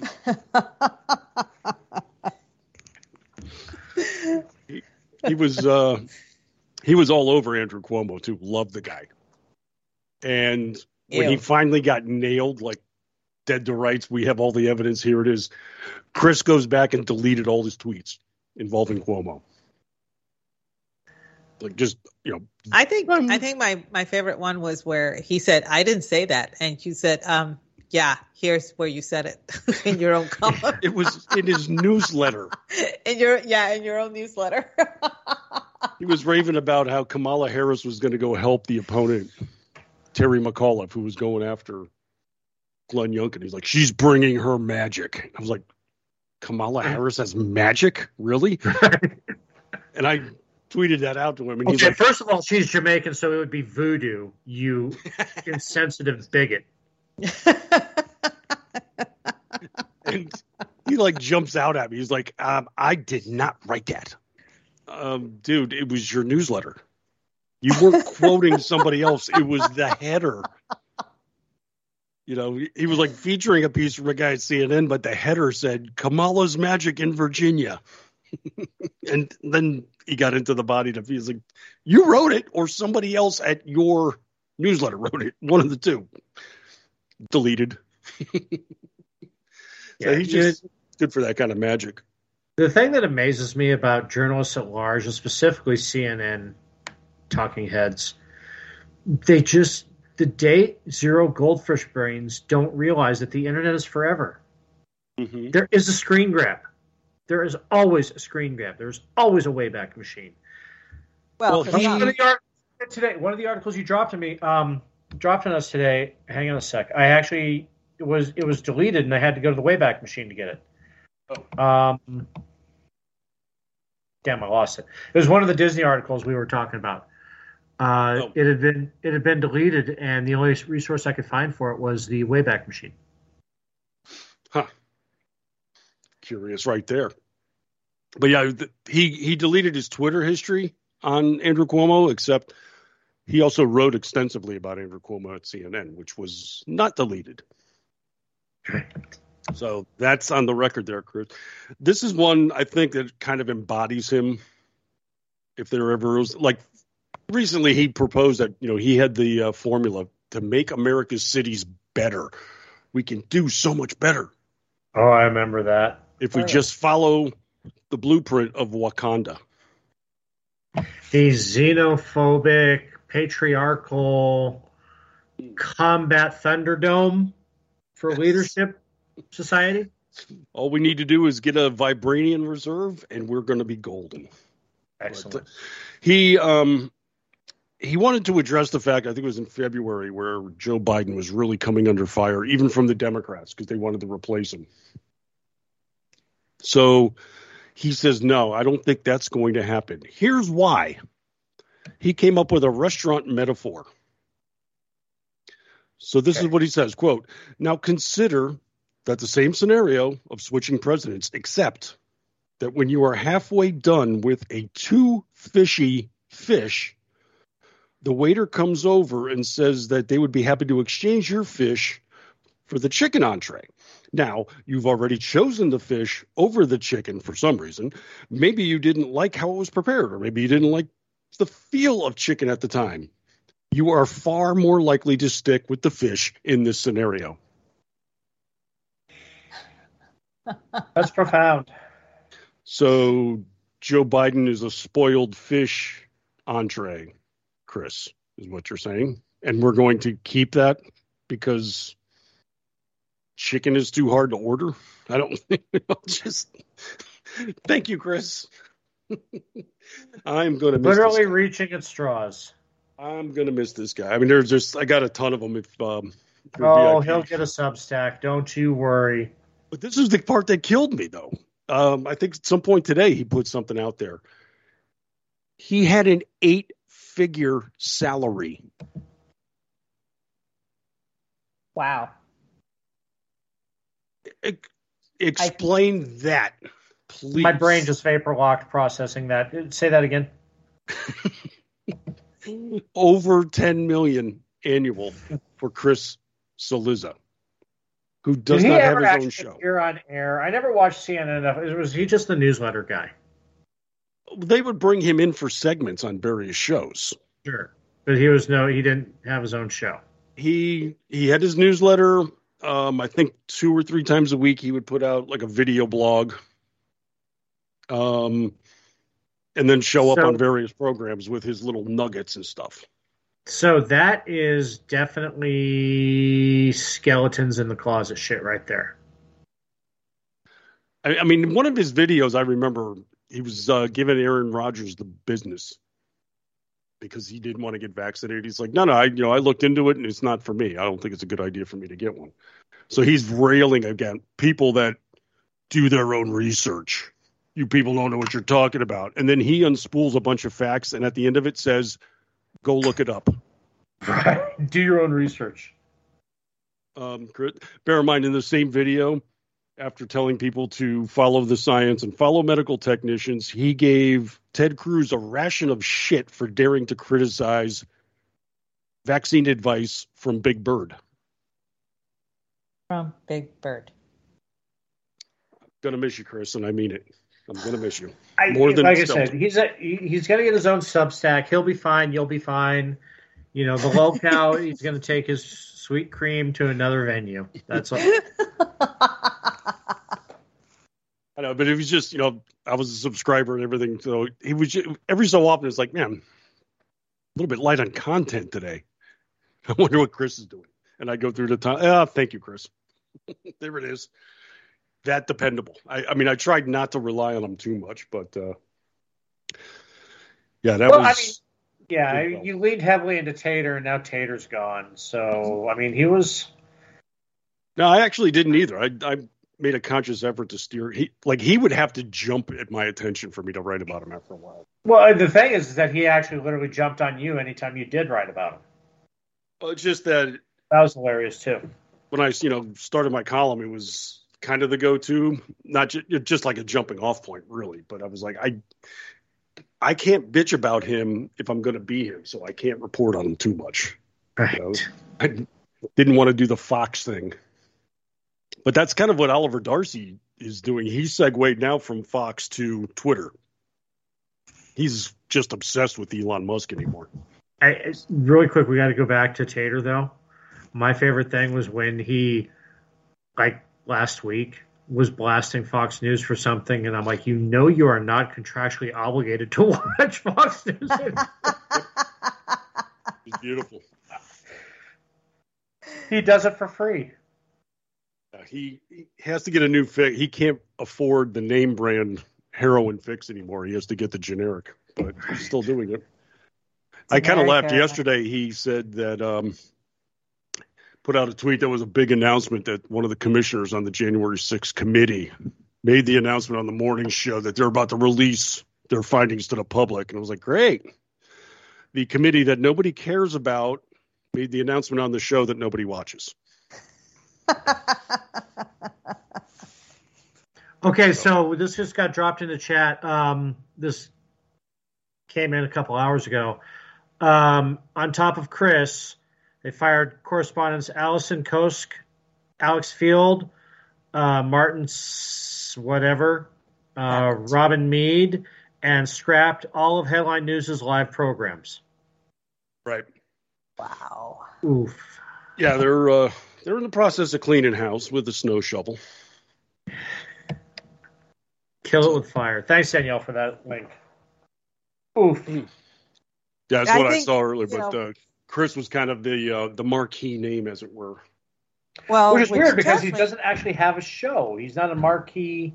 That's the thing. No, he doesn't have a show. He just has brand recognition. And I think CNN trying to come back to the center, I think that's why I think Nancy Grace is safe. She does bring in the viewership.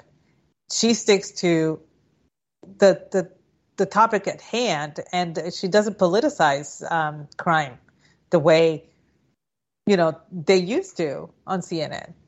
Plus, Stelter when you get something and like a Casey Anthony, that is just pure money. Yeah.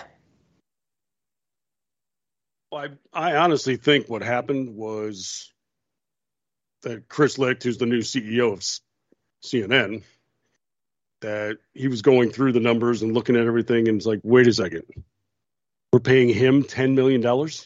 Right. Yeah, that one we can cut loose. I think we can save some money there. Well, it has been the commissary if we get rid of Chris. Well, the thing is, with CNN, I doubt that most millennials, even Gen Z, remembers what HLN stood for, which was headline news. They don't have news anymore. No, they don't. Right. They really don't. MTV doesn't have videos. Headline News doesn't have news, and the Learning Channel is all Law and Order. You don't learn a fucking thing from it. So, no. And I think Vic is trying to bring that back. So, but if he wants to bring it back, he has to get rid of everything that made CNN as toxic as it is right now. So he wants to, clean the slate and start anew. I don't blame him, and it is what it is. I mean, if you're there to actually try and make that venture, make money and actually be what it was, come back to its roots, then yeah, you have to clean house. Well, yeah, I think I wrote about it yesterday, and I said it's either going to be a case of them remodeling or doing a complete rebuild. And I believe we're trending towards the latter. Oh, yeah. Yeah. Make James Earl Jones's voiceover mean something again. Well, here's bring back them hiding under the table in Israel as scuds are falling around. This was the piece of evidence I had here. Somebody on Twitter was responding to a tweet that Saliza put out there, and he says, I'm going to pay someone to hit me in the head with a brick and just wait to be offered a 6-figure media talker job. And Saliza comes back and said, try 8 figures. So, damn, I'm sorry. That just blows my mind if he was getting paid that kind of juice for that kind of content. Too damn funny. Well, I think if we're going to be on the topic of walking disasters, we can bring up Will Smith, and he's got a new movie coming out. Does he? He does? Next Friday via Apple Plus, but released in theaters. So he doesn't really have a new movie coming out. Comes Emancipation, a Civil War slavery drama based on real events, shot in black and white. In other words, Oscar bait. Hate it. This is the part that I find amazing. I've seen a number of ads for this while watching Yellowstone on Peacock.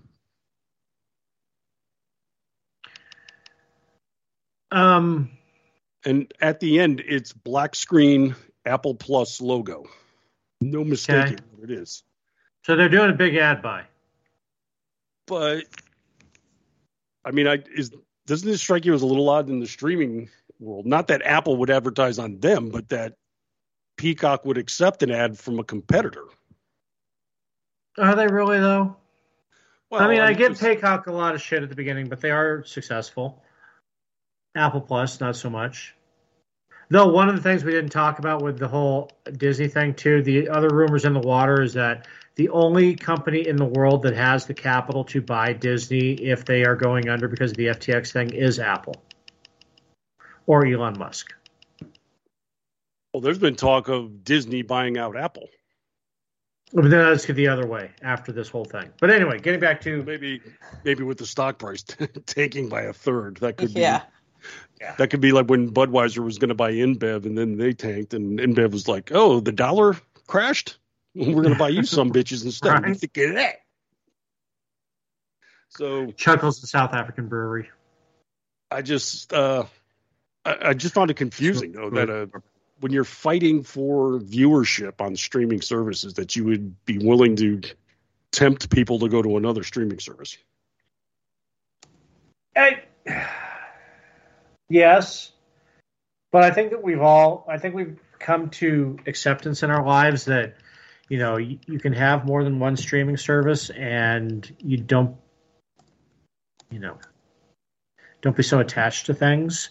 So, you know, if Peacock can say, you know what, after you've digested all of our content, you can go over to Apple Plus and watch this movie that's Oscar bait. And then just remember you come back to us for the Summer Olympics in 2024. Well, I guess the fact we're talking subscriptions makes a difference. Yeah. But in promoting his film, Will Smith is doing the junket thing right now. So he's bouncing around doing interviews. And I almost want to say to his credit, but not really because it's almost unavoidable, but he has to sort of kind of address the issue of the Oscars. Because, let's recall, if people have forgotten, and hey, if you keep have my wife's name off your lips. Yes, this was the Will Smith who marched up on stage and proceeded to bitch slap Chris Rock in front of, I don't know, billions or worldwide audience. Let's just say that. Literally dozens of them. Yeah, a dozen million, yeah. Yes. It was deeply important at the time. So he's promoting this movie. Went on, I got to be honest, I'm not dead on familiar with this one. The show is called Good Day DC. I guess maybe a morning show, entertainment show in the nation's capital. It really sounds like the name of a sitcom. But he's, sitting in his home doing the remote interview with the guy that's sitting in his studio. Looks like Zoom call, basically. Bringing up the episode, this is what Will Smith says. I completely understand that if someone is not ready, I would absolutely respect that and allow them their space not to be ready to see my film. He's allowing us not to see his film. We have Will Smith's permission not to watch his movie. How unequivocally magnanimous of him. I mean, this is a man that has an unbelievable ego. I mean, I remember when Wild Wild West was coming out. God. Oh yeah. I know. I heard that already. And he was asked literally, it's like, what do you need to have a blockbuster in the summer? You know what his answer was? His answer was me. That was his answer. At the time, that was a fair answer. But it bombed. And it bombed. Hey, you know what? That actually damaged my respect for Kevin Kline. Because after Fish Called Wanda and Dave, for that to have happened. Well, yeah, and don't forget January Man, which was actually a sleeper that most people didn't even pay attention to, but it was actually pretty cool. No, that was a good movie. It was. It was a really good movie. But yeah, after that, he goes to do this. And I'm like, no, don't do this. And Wild Wild West should have just been the easiest movie to be. And Kenneth Branagh, of all people, right. that should have been. That should have been an easy home run. Yeah, and it wasn't. Popular franchise, big name actors. It got over. Question mark, profit. Mm-hmm. Do we need a screenplay? Nah, we got it. And then he did, and one of the other movies that he did with his son, After Earth, I think it was called. Yes. That was fucking terrible. That was awful. And but at 7 pounds, The Pursuit of Happiness was actually pretty good. And did you have Philadelphia?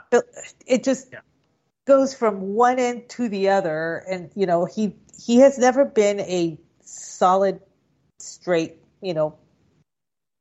It swings from terrible to blockbuster. There's never in between. Okay, here's what happened is that Will Smith is trying to do the Adam Sandler thing, I think, where Adam Sandler had all of his blockbusters. He had all his massive successes. Now he's just farting out movies on Netflix to have fun with his friends. Will Smith is so far up his ass, he thinks he's doing that too. But he's not. Because he wants everything to be Philadelphia. And it's not. Because he can't do the action. He can't do I Am Legend. He can't do fucking Independence Day anymore. I mean, I'm sure he's physically fit enough to do it, but he thinks he's above it now. Well, here's the primary difference right there. I'm not a big fan of Adam Sandler movies, but I kind of like him. And he was just at the Gotham Awards a few days ago. And he basically was on stage roasting himself. Right. And he was talking about his movies. And he's like, hey, guys in prison need to have movies to watch as well. Right. Completely aware of what he is and what he does. Right. He's like every so often he wants to do an Uncut Gems or something like that for some legitimacy. But yeah, he'll go out and burp out those Netflix movies, and he's got a huge contract to do it. And they get an audience. I mean, what was that one that he did with David Spade and the girl, the Last Mimsy or something like that? It was like just absolutely unwatchable. Huge hit on Netflix. Sure, but I mean that's just it. He's farting out these things. He has a 10-movie contract with Netflix, and he doesn't care if they're any good. Netflix doesn't care if they're any. Netflix doesn't care if anything they have is good, but because they have 100 billion fucking subscribers, they don't care. They'll appeal to somebody. But Adam Sandler is like, you know what? I got this 10-movie contract. I'm just going to have fun with my friends, have money too. But I can't even get mad at that. It's like, I respect it. You're getting away with it. You're getting paid for it. You're having fun doing it, and you're keeping your friends employed. I'm cool with that. All right. And the thing is, looking at Adam Sandler too, whether he how he falls politically isn't really obvious, but the people he surrounds him with kind of tells you what it is, and still having fun, and nobody fucking cares. You'll get one asshole who's like, "Oh, Rob Schneider's a rampant fucking Republican," but that doesn't matter because everybody knows him from everything else he's done. David Spade too. I would have to say most, if not all of them, lean to the right, but unlike the rest of Hollywood, they don't. For Lorne Michaels for so long, how do you lean to the right unless that's just to rebel against him? Well. Maybe he saw the movie career of everybody that leaned left and said, I'm going to do my own thing. Yeah, right. And actually was successful doing it. So, how can you fault them? But the cool thing is granted, they probably aren't allowed to come out loudly with their political viewpoints. But still, they don't do it. And that's the way you do it. Yeah, they're not Kelsey Grammer yet, but they can be. Yeah, that's the only time you really hear it is when you are in that Kelsey Grammer, James Woods fucking money plateau where you can suddenly start spouting off politically because you don't have to worry about your career anymore. Right. It's when your body of work is so massive that, I've got Frasier residuals out my ass for the rest of my life, and my grandkids don't have to work. I'm a Republican. Nobody cannot think of the song when they see scrambled eggs on the menu. Yes. He probably gets a cut of that, too. But anyway, thank you, Will Smith, for magnanimously saying we're allowed to not watch a movie. Yes. If you don't go watch his movie next week, know you have his full permission to do so. I'm curious to know what would have happened if he didn't give us permission. I would have had to get subscribed to Apple Plus. Suppose. Well, you know what's going to happen. He's going to say, I never set out to make a slavery movie. But the reason it bombed is because people didn't want to see a slave movie. Racism. Mm-hmm. No, and but you're right, because we cover that all the time. Charlie's Angels, we didn't make this movie for men to watch. Well, you're a whole bunch of goddamn misogynists for not watching our movie. Yeah. Ghostbusters 2016, same thing. It was like, oh, okay. Yeah, which, again, we covered at length with the Charlie's Angels thing. Is like, okay, so you had the Drew Barrymore, Lucy Liu, Cameron Diaz one, who made $250 million. Yours didn't even cover the fucking posters. So it's not because men don't want to see strong, women. It's because you're a bitch. Maybe if you got on top of a bed and dance in your underwear. Want to try that out? Oh, no, that's not for you men. Oh, well, then there's no reason for me to watch a movie, is there? Olivia's not here to look sexist misogynist. Misogynies. But it's we've been granted access. No access. Well, permission. Just be safe in the knowledge that when you don't watch his movie, you're not in trouble. Yeah. Yes. Well, we do have to. Aggie and I talked about this on our show the other night, but bears mentioning for the holidays, we've lost another one from Die Hard. Rest in peace, Theo. The quarterback is toast. Yeah. Walker, Texas Ranger. Matlock. He was around quite a bit. And if you don't know, he was also in the Blues Brothers. Yes. He was I think his first movie was Top Gun, wasn't it? Yes. No, it had to be Blues Brothers because Blues Brothers was before Top Gun. Okay.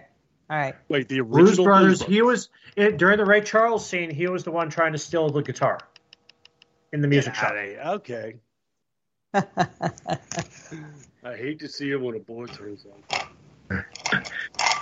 But what I didn't know, which I loved listening to you guys the other night about, was the Die Hard battery commercial.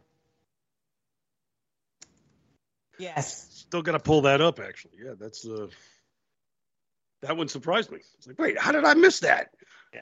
I don't know how you missed it, but I mean, the extended version of that commercial was epic. And Theo was in it, and he was trying to run down McClane, and if you don't know the reason why, though, and you brought this up brilliantly, is because of all the bad guys in Die Hard, he's the only one who lived.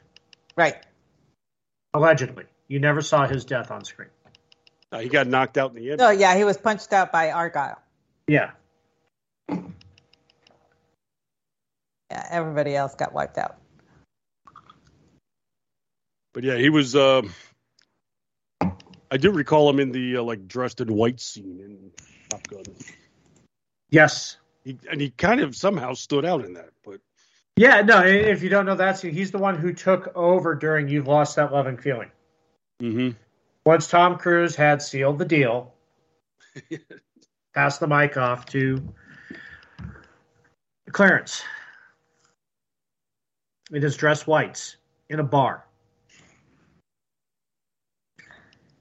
But he was also in some of the Left Behind movies, which I find curious.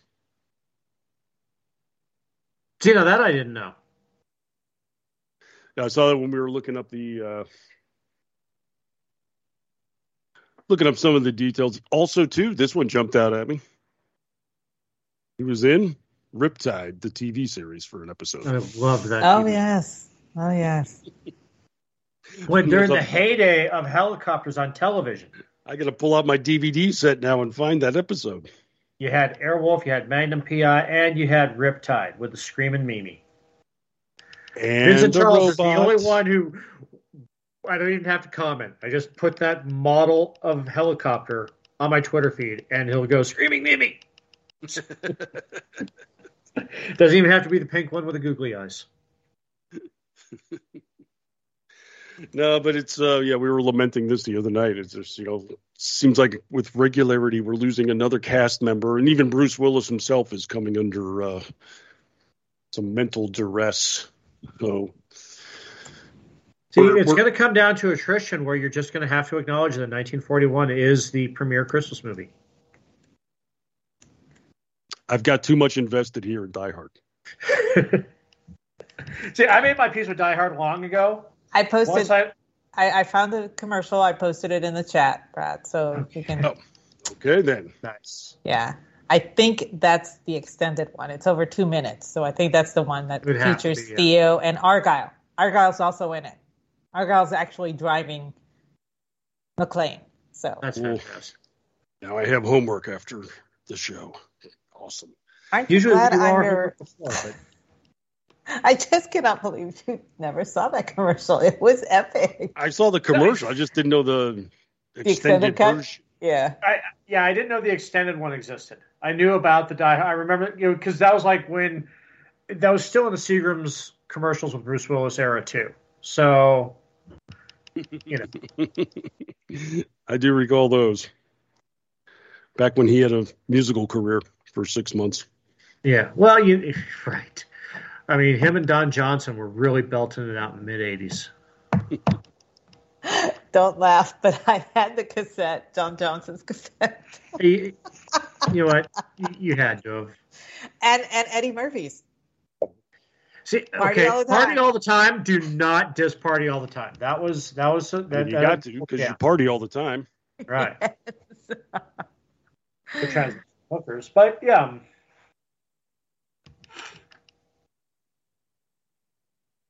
Yeah. We got more. Hang on, I got to bring up the rundown. Got the top 10 list. Well, okay, before we get to that, though, one thing that wasn't on the list we got to talk about, and this you have to give to New Twitter, which New Twitter is actually old Twitter, when Twitter was fun, before it got taken over by the fucking rainbow-haired, pierced-nosed fucking... Anyway, Twitter is fun again. For those of you who, Rex, you got to come back, who haven't been on in a while, William Shatner has run out of patience with George Takei. Why give credence to people consumed by envy and hate? Yeah, you kind of threw that one out there, and I didn't get to read it, so I gotta follow you here. Yeah, in his way, see, he's gotten into, because now that, like George Takei and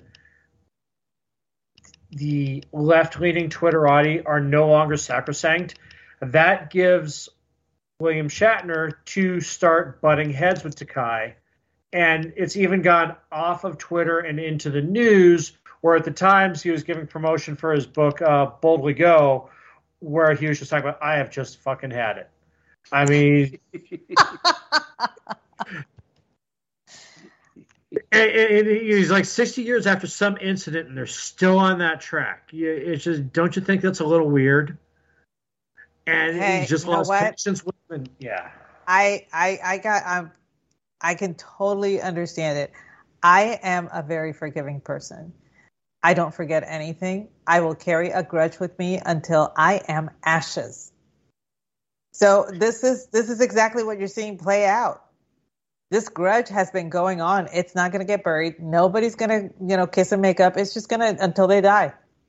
Well, and he continues, like, it's like a sickness. George has never stopped blackening my name. These people are bitter and embittered. I've run out of patience with them. Why give credence to people so consumed by envy and hate? And he makes a good point. There is no reason why Takei has to keep harping on this. He's got his own shtick going. He's now the face of, gay Americans, I guess, and. Well, that's pretty much the point, though, because George Takei has established himself as so much. He's just so beholden on the virtue signaling anymore. If he were to put a branch out and make peace with him, he would suffer a backlash. Stupid as that sounds. He's completely bought into and invested in the. I mean, those of us on Twitter who begrudgingly reply to him with whatever his stupidity, it's constantly amazes us. It's like the people who put your family in internment camps are the people that you support. Yeah, I have absolutely no respect for him solely based on that. If there was ever anything that would make you reject Democratic policies, that's like right up there with Tuskegee Airmen, which we got to save that for a political show. But that's, wow, CDC, whoa. Yeah, and that was pretty, oh, wow. Wow, dude, talk about, anyway. Okay, I know. He went out and he did other things. He did, Babylon 5. He branched out. He became to where he's not just known as fucking Chekhov.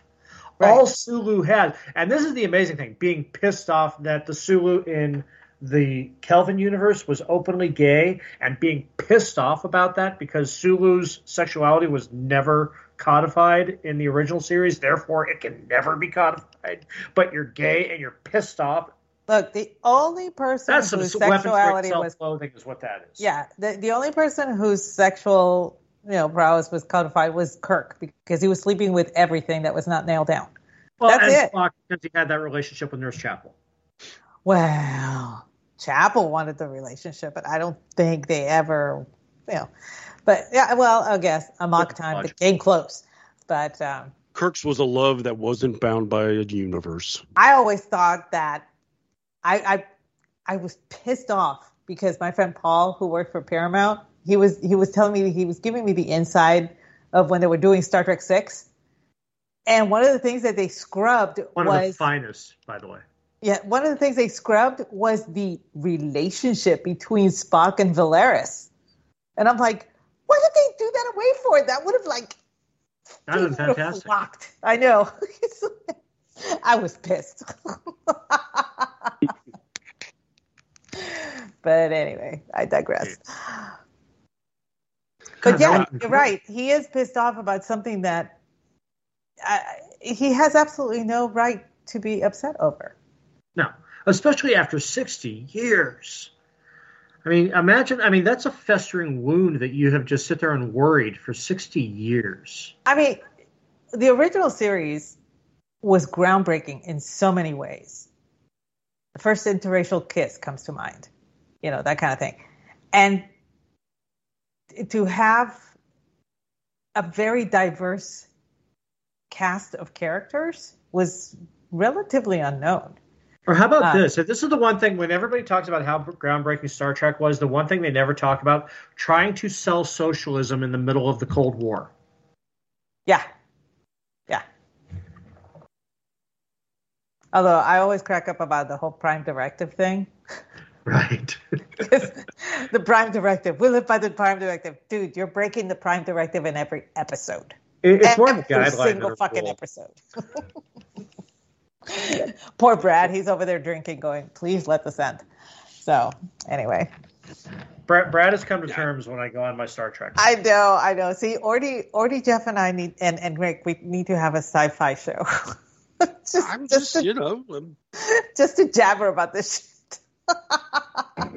I think I saw the Triples episode. That's about it. No. Which was brilliantly redone in Deep Space Nine. Okay, Ordy, did Yes, you ever watch like QVC? Not on purpose. Okay, well, there was one of the really pretty, I guess, show people, salespeople or whatever. Sure. She was, unbeknownst to anybody, she was actually a Miss Tennessee and all that stuff. And her name was Lisa, and I forget his last name. But she was a big sci-fi geek. And when they started carrying the Star Trek stuff, she begged to be the one to do it. And she was, they were hawking a bunch of Star Trek stuff and everything. And she was on the hour that had Takei and Chekhov and okay. Right. all of these people. I remember they'd have the commemorative plates and shit like Franklin. Yeah. And she was like, "You think you guys think I'm kidding? I'm having this recorded at home right now. This is like the be all and end all for me." And Takei's like, "Really?" He was like stunned that this gorgeous, beautiful woman was like such a Star Trek geek. It transcends so much. It does. So, I'm sorry, Brad. That's okay. This happens every time Ordy and I are on. Well, there's one I didn't throw on the list. I forgot to, but Aggie and I had hit on this in the morning.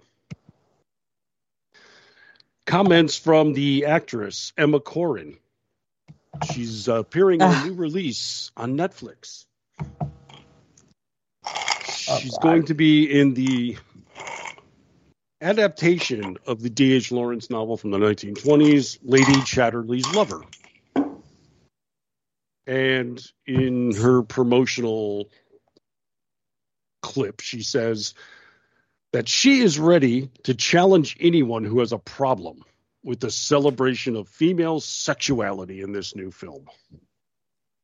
I could have thought. Okay. So let me understand now. You are suggesting people aren't comfortable and accepting of female sexuality in cinema as you filmed Lady Chatterley Lover for about the 17th dozen time. You had a great I mean, we could just completely disregard Bridget Fonda's role on The Road to Wellville.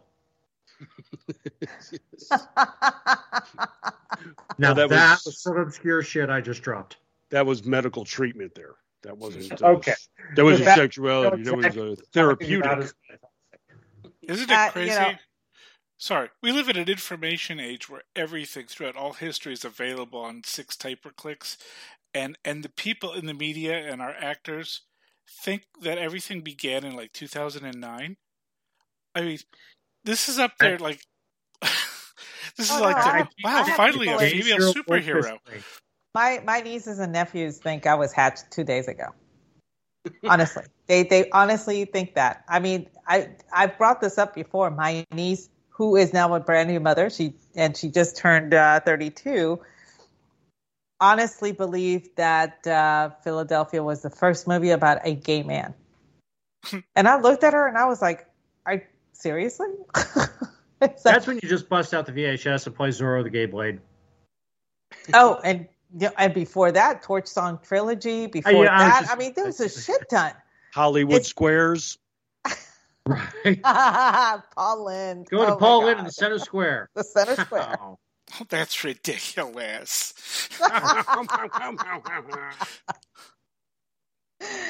But I mean, it amazes me constantly how little of cultural history each generation tends to just either ignore, or just not learn about, not bother going to look for, And we were guilty of that too. I mean, I don't really think we were though, because our generation had TBS. So without that, we wouldn't have been introduced to Andy Griffith, the OG Batman, and everything about Beverly Hillbillies and everything. So that's when I say it's like Gen X is steeped in cultural references because we had all those. We had the best of both worlds. We had our own, plus we had the golden age of television. It's like one of the things that still strikes me. I mean, I know Jeff. Which, welcome back. Sorry, we've gone longer than your show. Jeff is back in the chat. Jeff hates Back to the Future because of the way that their take on time travel. But the most important line in that movie is one of the most completely forgotten. What's a rerun? Yes. When they're all watching. I know this one. This is where he goes. He thinks he's an astronaut. Blah blah blah. Yeah. It's like. I saw it on a rerun. What's a rerun? and that's we were one of the first generations that actually got reruns. That's true. Now it's you stream. You binge watch an entire fucking season without the concept of it's just a rerun. Oh yeah, I'll tell you what I think is happening though. is you recall when we were all going through the freshman phase in college, and you're getting exposed to some new thought processes and theories are coming across that strike you and you're like, holy crap, this is eye-opening. This is amazing. Well, no, it's something you are hearing for the first time. It's this is an axiom of the universe you've just become aware of. Yeah. So when you have that bolt of awareness, that you think you're onto something hot and new. But the thing is, when we were in college, we didn't have Twitter and Facebook to belch out our discovery to the world. No, we just had marijuana and a circle of dirtbags. Yeah, we were down in the basement. It was like, did you guys know about some, and then the senior is like, yeah, we studied that 3 years ago, Jackass. And then you got checked and you're like, okay, tamp it down a bit. Not today. Now when these kids find something new out, what's the first thing they do? Tweet it out, put it on Facebook. Can you believe this? I saw a gay movie for the first time. This is amazing. You just said that to the entire world, not to some stoners in the basement. No, there was one really cute chick, and she was talking about the movie Clueless and how, there were parallels to Emma, the book Emma, and that, Elton, the character of Elton, and in the book was Lord Elton. And somebody said, you do realize that Clueless is 90s adaptation of the book Emma. She didn't know. Nobody had ever watched 10 Things I Hate About You for the first time. That's another one. Wait until they find out Clue is based on a board game. Oh, no. I hope they never, ever find out. For Battleship. Listen, don't you diss that movie.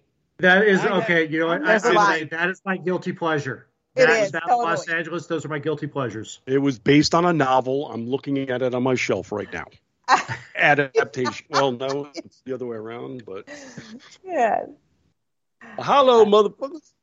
But it's like when Jeff filled in for me a few weeks back, and you guys were talking about what was it, Dudes or Bros? What was it? Dudes was the one. Never mind. Dudes was another movie. It was like, oh my God, dude, the reason why this failed is because America is just not ready to accept a gay movie like Birdcage. Brokeback Mountain. Yeah, Bros. Yeah. Yeah, I don't understand that at all. I mean, Brokeback Mountain, didn't it win Academy Awards? Yeah, and it only made like $1 billion fucking. Yes, and it wasn't the only one. The Birdcage was a great adaptation of La Cage aux Folles, and it was awesome. And oh my God, Nathan Lane was so great and so over the top. Victoria.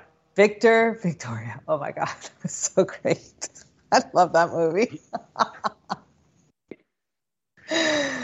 But I mean, so the point is, they think that this is all the new stuff. It's they've never done this before. Well, again, going back to Star Trek. Well, they've never had a black female captain. Okay, well, you know what? You take Janeway and you take Sisko, and you just took the shittiest elements of both of them, and you made Discovery. Congratulations. Yeah, pretty much. God, Sisko was like the best. Yeah, but. Yeah, no, but it's the best. End of discussion. At least we now have a female president of Earth. God, Brad, why are you the way you are? That's me like flashing the lights on and off. Don't have to go home, but you can't stay here. Hey, did you know the song "Closing Time" is about pregnancy? What? I did not. No, well, you were talking about, shutting the bar down. It's something that Rick has as the outro on AOTR, and I told him to I don't think he's ever actually researched it because I threw that in chat one time. It was like, hey, the song's about pregnancy, and he's like, so I like to throw that out every now and then. But since you just made flashing, I'm like, yeah. All righty then. Well, dude, you're blowing my mind. Right. Have you ever really gotten into your hand, man? It's like those little lines are a freeway. And your thumb have you ever smelled color? Not lately, no. So, moving on to the Nielsen Top 10 streaming list. Oh, yeah. We still got that. For a segue. Nice. As abruptly. That's a hard segue. That was just you know what? We're moving past all this shit and we're wrapping it up. Launching off the speed bump here because I'm sure Cranky wants to get home. Because as Jeff said, Jesus Christ, they're still going. Your jealousy is ugly, Jeff. I just got to tell you. So, we got the various lists here. The original, acquired, and the movies. Hotel Transylvania 2 came in at number 3 on films. This is from after Halloween, well, the week of Halloween through November 6th. So that one makes sense. Cracked me up. Hocus Pocus is still on there at 5. Encanto and Coco have cracked the top 10. How about that? This is what cracked me up, though. Number 1 in the acquired series. Coco Melon. Coco Melon. Back on top. I just realized something, Orty, as long as we've been making fun of this damn program on these damn lists. Number 1, we always say it's just all they're doing is putting on television to babysit, right? Mm-hmm. This just dawned on me. Top of the acquired series list, most minutes, 862 million, only has 18 episodes. Oh, my God. Yeah, because number 2, with 758 million minutes on acquired series, is NCIS. 339 episodes. So, but here's the other thing. Coco Melon has been on top in the top 10 streaming lists as long as we have been reporting them on the show, and the show is older than streaming lists because when we started doing this, there were no top 10. Streaming was new when we first started doing the show. Yeah, it was just the competitive nature was always Netflix, but then in the course of our show here, yes, more and more streamers have come up, so there's competition. And then Nielsen about a year or two ago started finally figuring out a way to measure this. And all that time, they've never produced new episodes? Nope. 18. That's all the shows they have. 18. Damn. Yeah. I mean, you got to put this is on top of NCIS, The Blacklist, Gilmore Girls, Grey's Anatomy, Friends, Game of Thrones, and The Simpsons. Well, yeah, the Disney Plus has brought Simpsons over now for the first time. Yeah. About a month or so ago. So this is kind of... But still, it was on... You could get it on FX streaming. You could get it... There were other ways to get it. I think it was even on Hulu for a while, too. So, which doesn't really matter because that's Disney anyway. But then I think it was before the Disney acquisition. So... But still. Yeah, because when they took over Fox, then they have access to The Simpsons. I don't know why they wouldn't use The Simpsons to sell Hulu, but...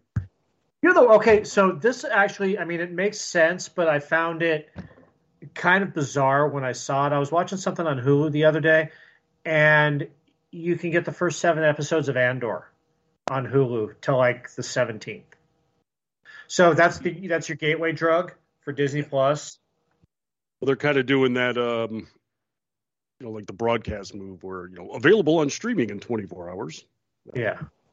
So they'll probably bounce it over there and, get you taste. It's like, I'll just go ahead and get the bundle. Kind of the thinking. But I would think they'd want to build more value in the Fox side of things with a Fox product like The Simpsons. But, hey, what do I know? I'm not sinking my stock by 30% in the last year. So... Okay, so here's one thing that surprises me is there's going to be 2 things I'm going to talk about here because I'm a regular digester of Netflix, and neither of these have popped up on my radar, and they both should have, given my taste profile that Netflix is supposedly hyper in tune with. Number 4 movie, All Quiet on the Western Front, 2022. I didn't even know that was a thing. Yeah, that's surprising to me as well. Yeah, and the other one, and this is October, it makes sense, but this is, again, Netflix should, because it is a Netflix original, and they know me based off of watching things like Carnival Row and things like that. Guillermo del Toro's Cabinet of Curiosities should have been emblazoned all over my watch list. Huh, yeah. Yeah, pretty much anything by Guillermo del Toro. Yeah. I mean, sorry, what did you say? I said pretty much anything by Guillermo del Toro. You're Puerto Rican, aren't you? I have no comeback to that. They never do. Nope. I speechless. Like the old Mel Blanc routine from Jack Benny. Are you my driver? C. What's your name? Cy. You have a sister? C. What's her name? Sue. What does she do? So. Okay. Those old Who's on First bits were always great. Classics, I think, is how they classify them. Golden Age. Found this, too, a little curious. In the original series, number one is Manifest. So Netflix has taken that over from NBC, apparently. Yeah, no, we talked about that a few episodes ago. They absolutely own it now. So it's not going to be on Peacock. This list just up. Never mind. I accidentally clicked on overall. I was like, this list just updated in real time. Captain of Curiosity just dropped to number 6. No, you just clicked on overall. Dumbass. Good straight, man. But good thing we have Aggie here.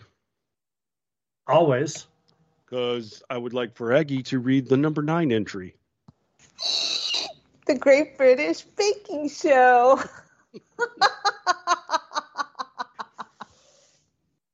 That sound you hear is me shaking my head. Never gets old. Never. Oh, come on, you guys. It's a good show. I mean, seriously, if you want to it's like watching a fish tank, okay? It just relaxes you. It's not like the American counterpart that that makes you stress out over using the wrong type of vanilla and then being thrown some kind of cookie, thing to use in their cake or whatever it is that they're baking, that kind of shit. It's stupid. 60 seconds, you better be plating. Yeah, pretty much. I mean, seriously, this one is just really calm. They tell you what you have to do. It's just great. Sorry, I'm sorry, not sorry. I had to throw it at you. But on the overall list, Manifest takes it for the week. Kind of small, though. Only 1,371,000,000 minutes watched. Okay, well, you guys vamp while I do that math. So, followed by Love is Blind, Inside Man. I gotta plead ignorance on this one as well. I know it's that's the one with David Tennant and Stanley Tucci, but what it's about, I'm not really sure. Apparently, it's all the rage, though, as it was the number 3. Coco Melon, them's the 4th spot overall. And NCIS is there. Blacklist, Gilmore Girls makes the top 10. My House contributing to that. I'm waiting to see if Yellowstone is going to crack in the coming lists, since that just debuted, I think, last week. Oh, and 1.3 billion minutes watched is 2,473 and 1/3 years of linear watching. Mm-hmm. Still cracks me up. Thousands of years to watch that. And this was for 1 week. Love it. Well, all right, gang. I think that's going to top us out. We can finally let Jeff get some sleep in his fit of anger. So, Aggie, we'll start with you. Let the lady escort first and hold the door open for her. Where can people find more of your magnificence? Well, you can find me at Aggie Rican and at Aggie the Barkeep. Those are over on Twitter. I'm also on Getter and several other social media sites that I cannot for the life of me remember. You can find me at 8:30 p.m. Eastern Tuesday nights doing the Cocktail Lounge with the absolutely wonderful Brad Slager. Oh, yeah, that would be you. And Friday nights also at 8:30 p.m. Eastern doing He Said, She Said with the quirky and lovable Mickey Blowtorch. And how about you, Brad? Take a deep breath. I can be found daily over at townhall.com in the VIP section with my media column called Riff from the Headlines, also a regular feature at the front page of Red State, where I also got my twice-a-week podcast called Liable Sources, going even deeper into the media maelstrom that it is. And you can hear me on this very network. Alternate Thursdays, I'm here with Paul Young as we do Disasters in the Making, where we get into bad movies and the dark side of Hollywood. And as you said, Tuesday evenings with yourself on the Cocktail Lounge as you and I go through leisure and culture and art and a host of other relaxing activities in a fun manner, I hope. And then if you need more of me than that, let's face it, you do. You can head over to Twitter and find me at Martini Shark, also at Instagram, Truth Social. I just remembered I do have a Getter account. I got to try to get that revamped as well, just for the sake of spreading my content all across this great ether for more attention. And what about you, Ordy? Where people get more of your content? Well, getting some more of my content is easy. You can find me as Yoda Secreto on Twitter until there's going to be 50 of us once the Saint Elon of Tesla removes restrictions. And yeah, and a lot of people have been asking. I will not be coming back as road beer. Just gasp. Gonna do it. Gasp. I know. Anyway, reasons. So next week you can find me on Rick and Ordy with Rick, and you can also find me on Juxtaposition Saturday night with Rick, where we delve into the strange, bizarre, unusual conspiratainment. And then 2 weeks from now, you'll find me here again with Brad and talking about all the entertainment news you need to lead you into the weekend. All right, gang, that's going to hit it for us. So we will be looking. Wait, hang on. Frankie, where can people find you? Oh. I have been outed. I've outed myself under my real name. You can find me on Twitter at _Gordon. No. At _. No. At Gordon _ Kushner. Sorry? Yeah. So I'll be there. I'll be taking calls, and please check out my new Hot Take Advent calendar with fabulous celebrity cameos. I'm looking forward to that. Also, don't forget, we ran long. You should have all been running over to listen to Jeff's YouTube show, Manorama, where he's with. It's a panel show. It's great. It's deep. And then also don't forget to go listen to Concrete Blonde's Mexican Moon after the show as well. Exactly. Did he didn't drop a link in chat, did he? He dropped a link on his Twitter account, so you can look for that, and or just So go, and I think he did actually drop a link in chat. Let me scroll up to the beginning, but anyway, go check it out on YouTube. It's Manorama. Wanted to pimp appropriately. Cool. Yes.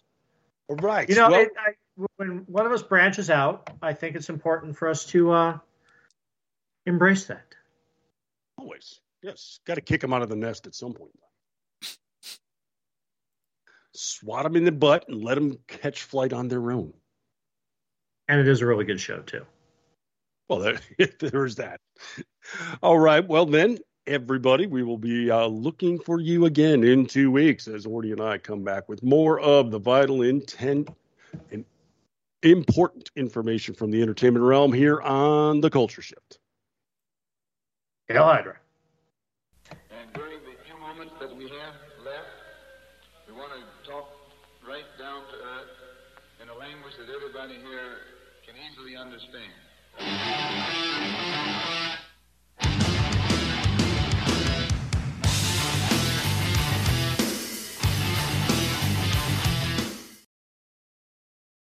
Lucky Land Casino, asking people, what's the weirdest place you've gotten lucky? Lucky? In line at the deli, I guess? Aha, in my dentist's office.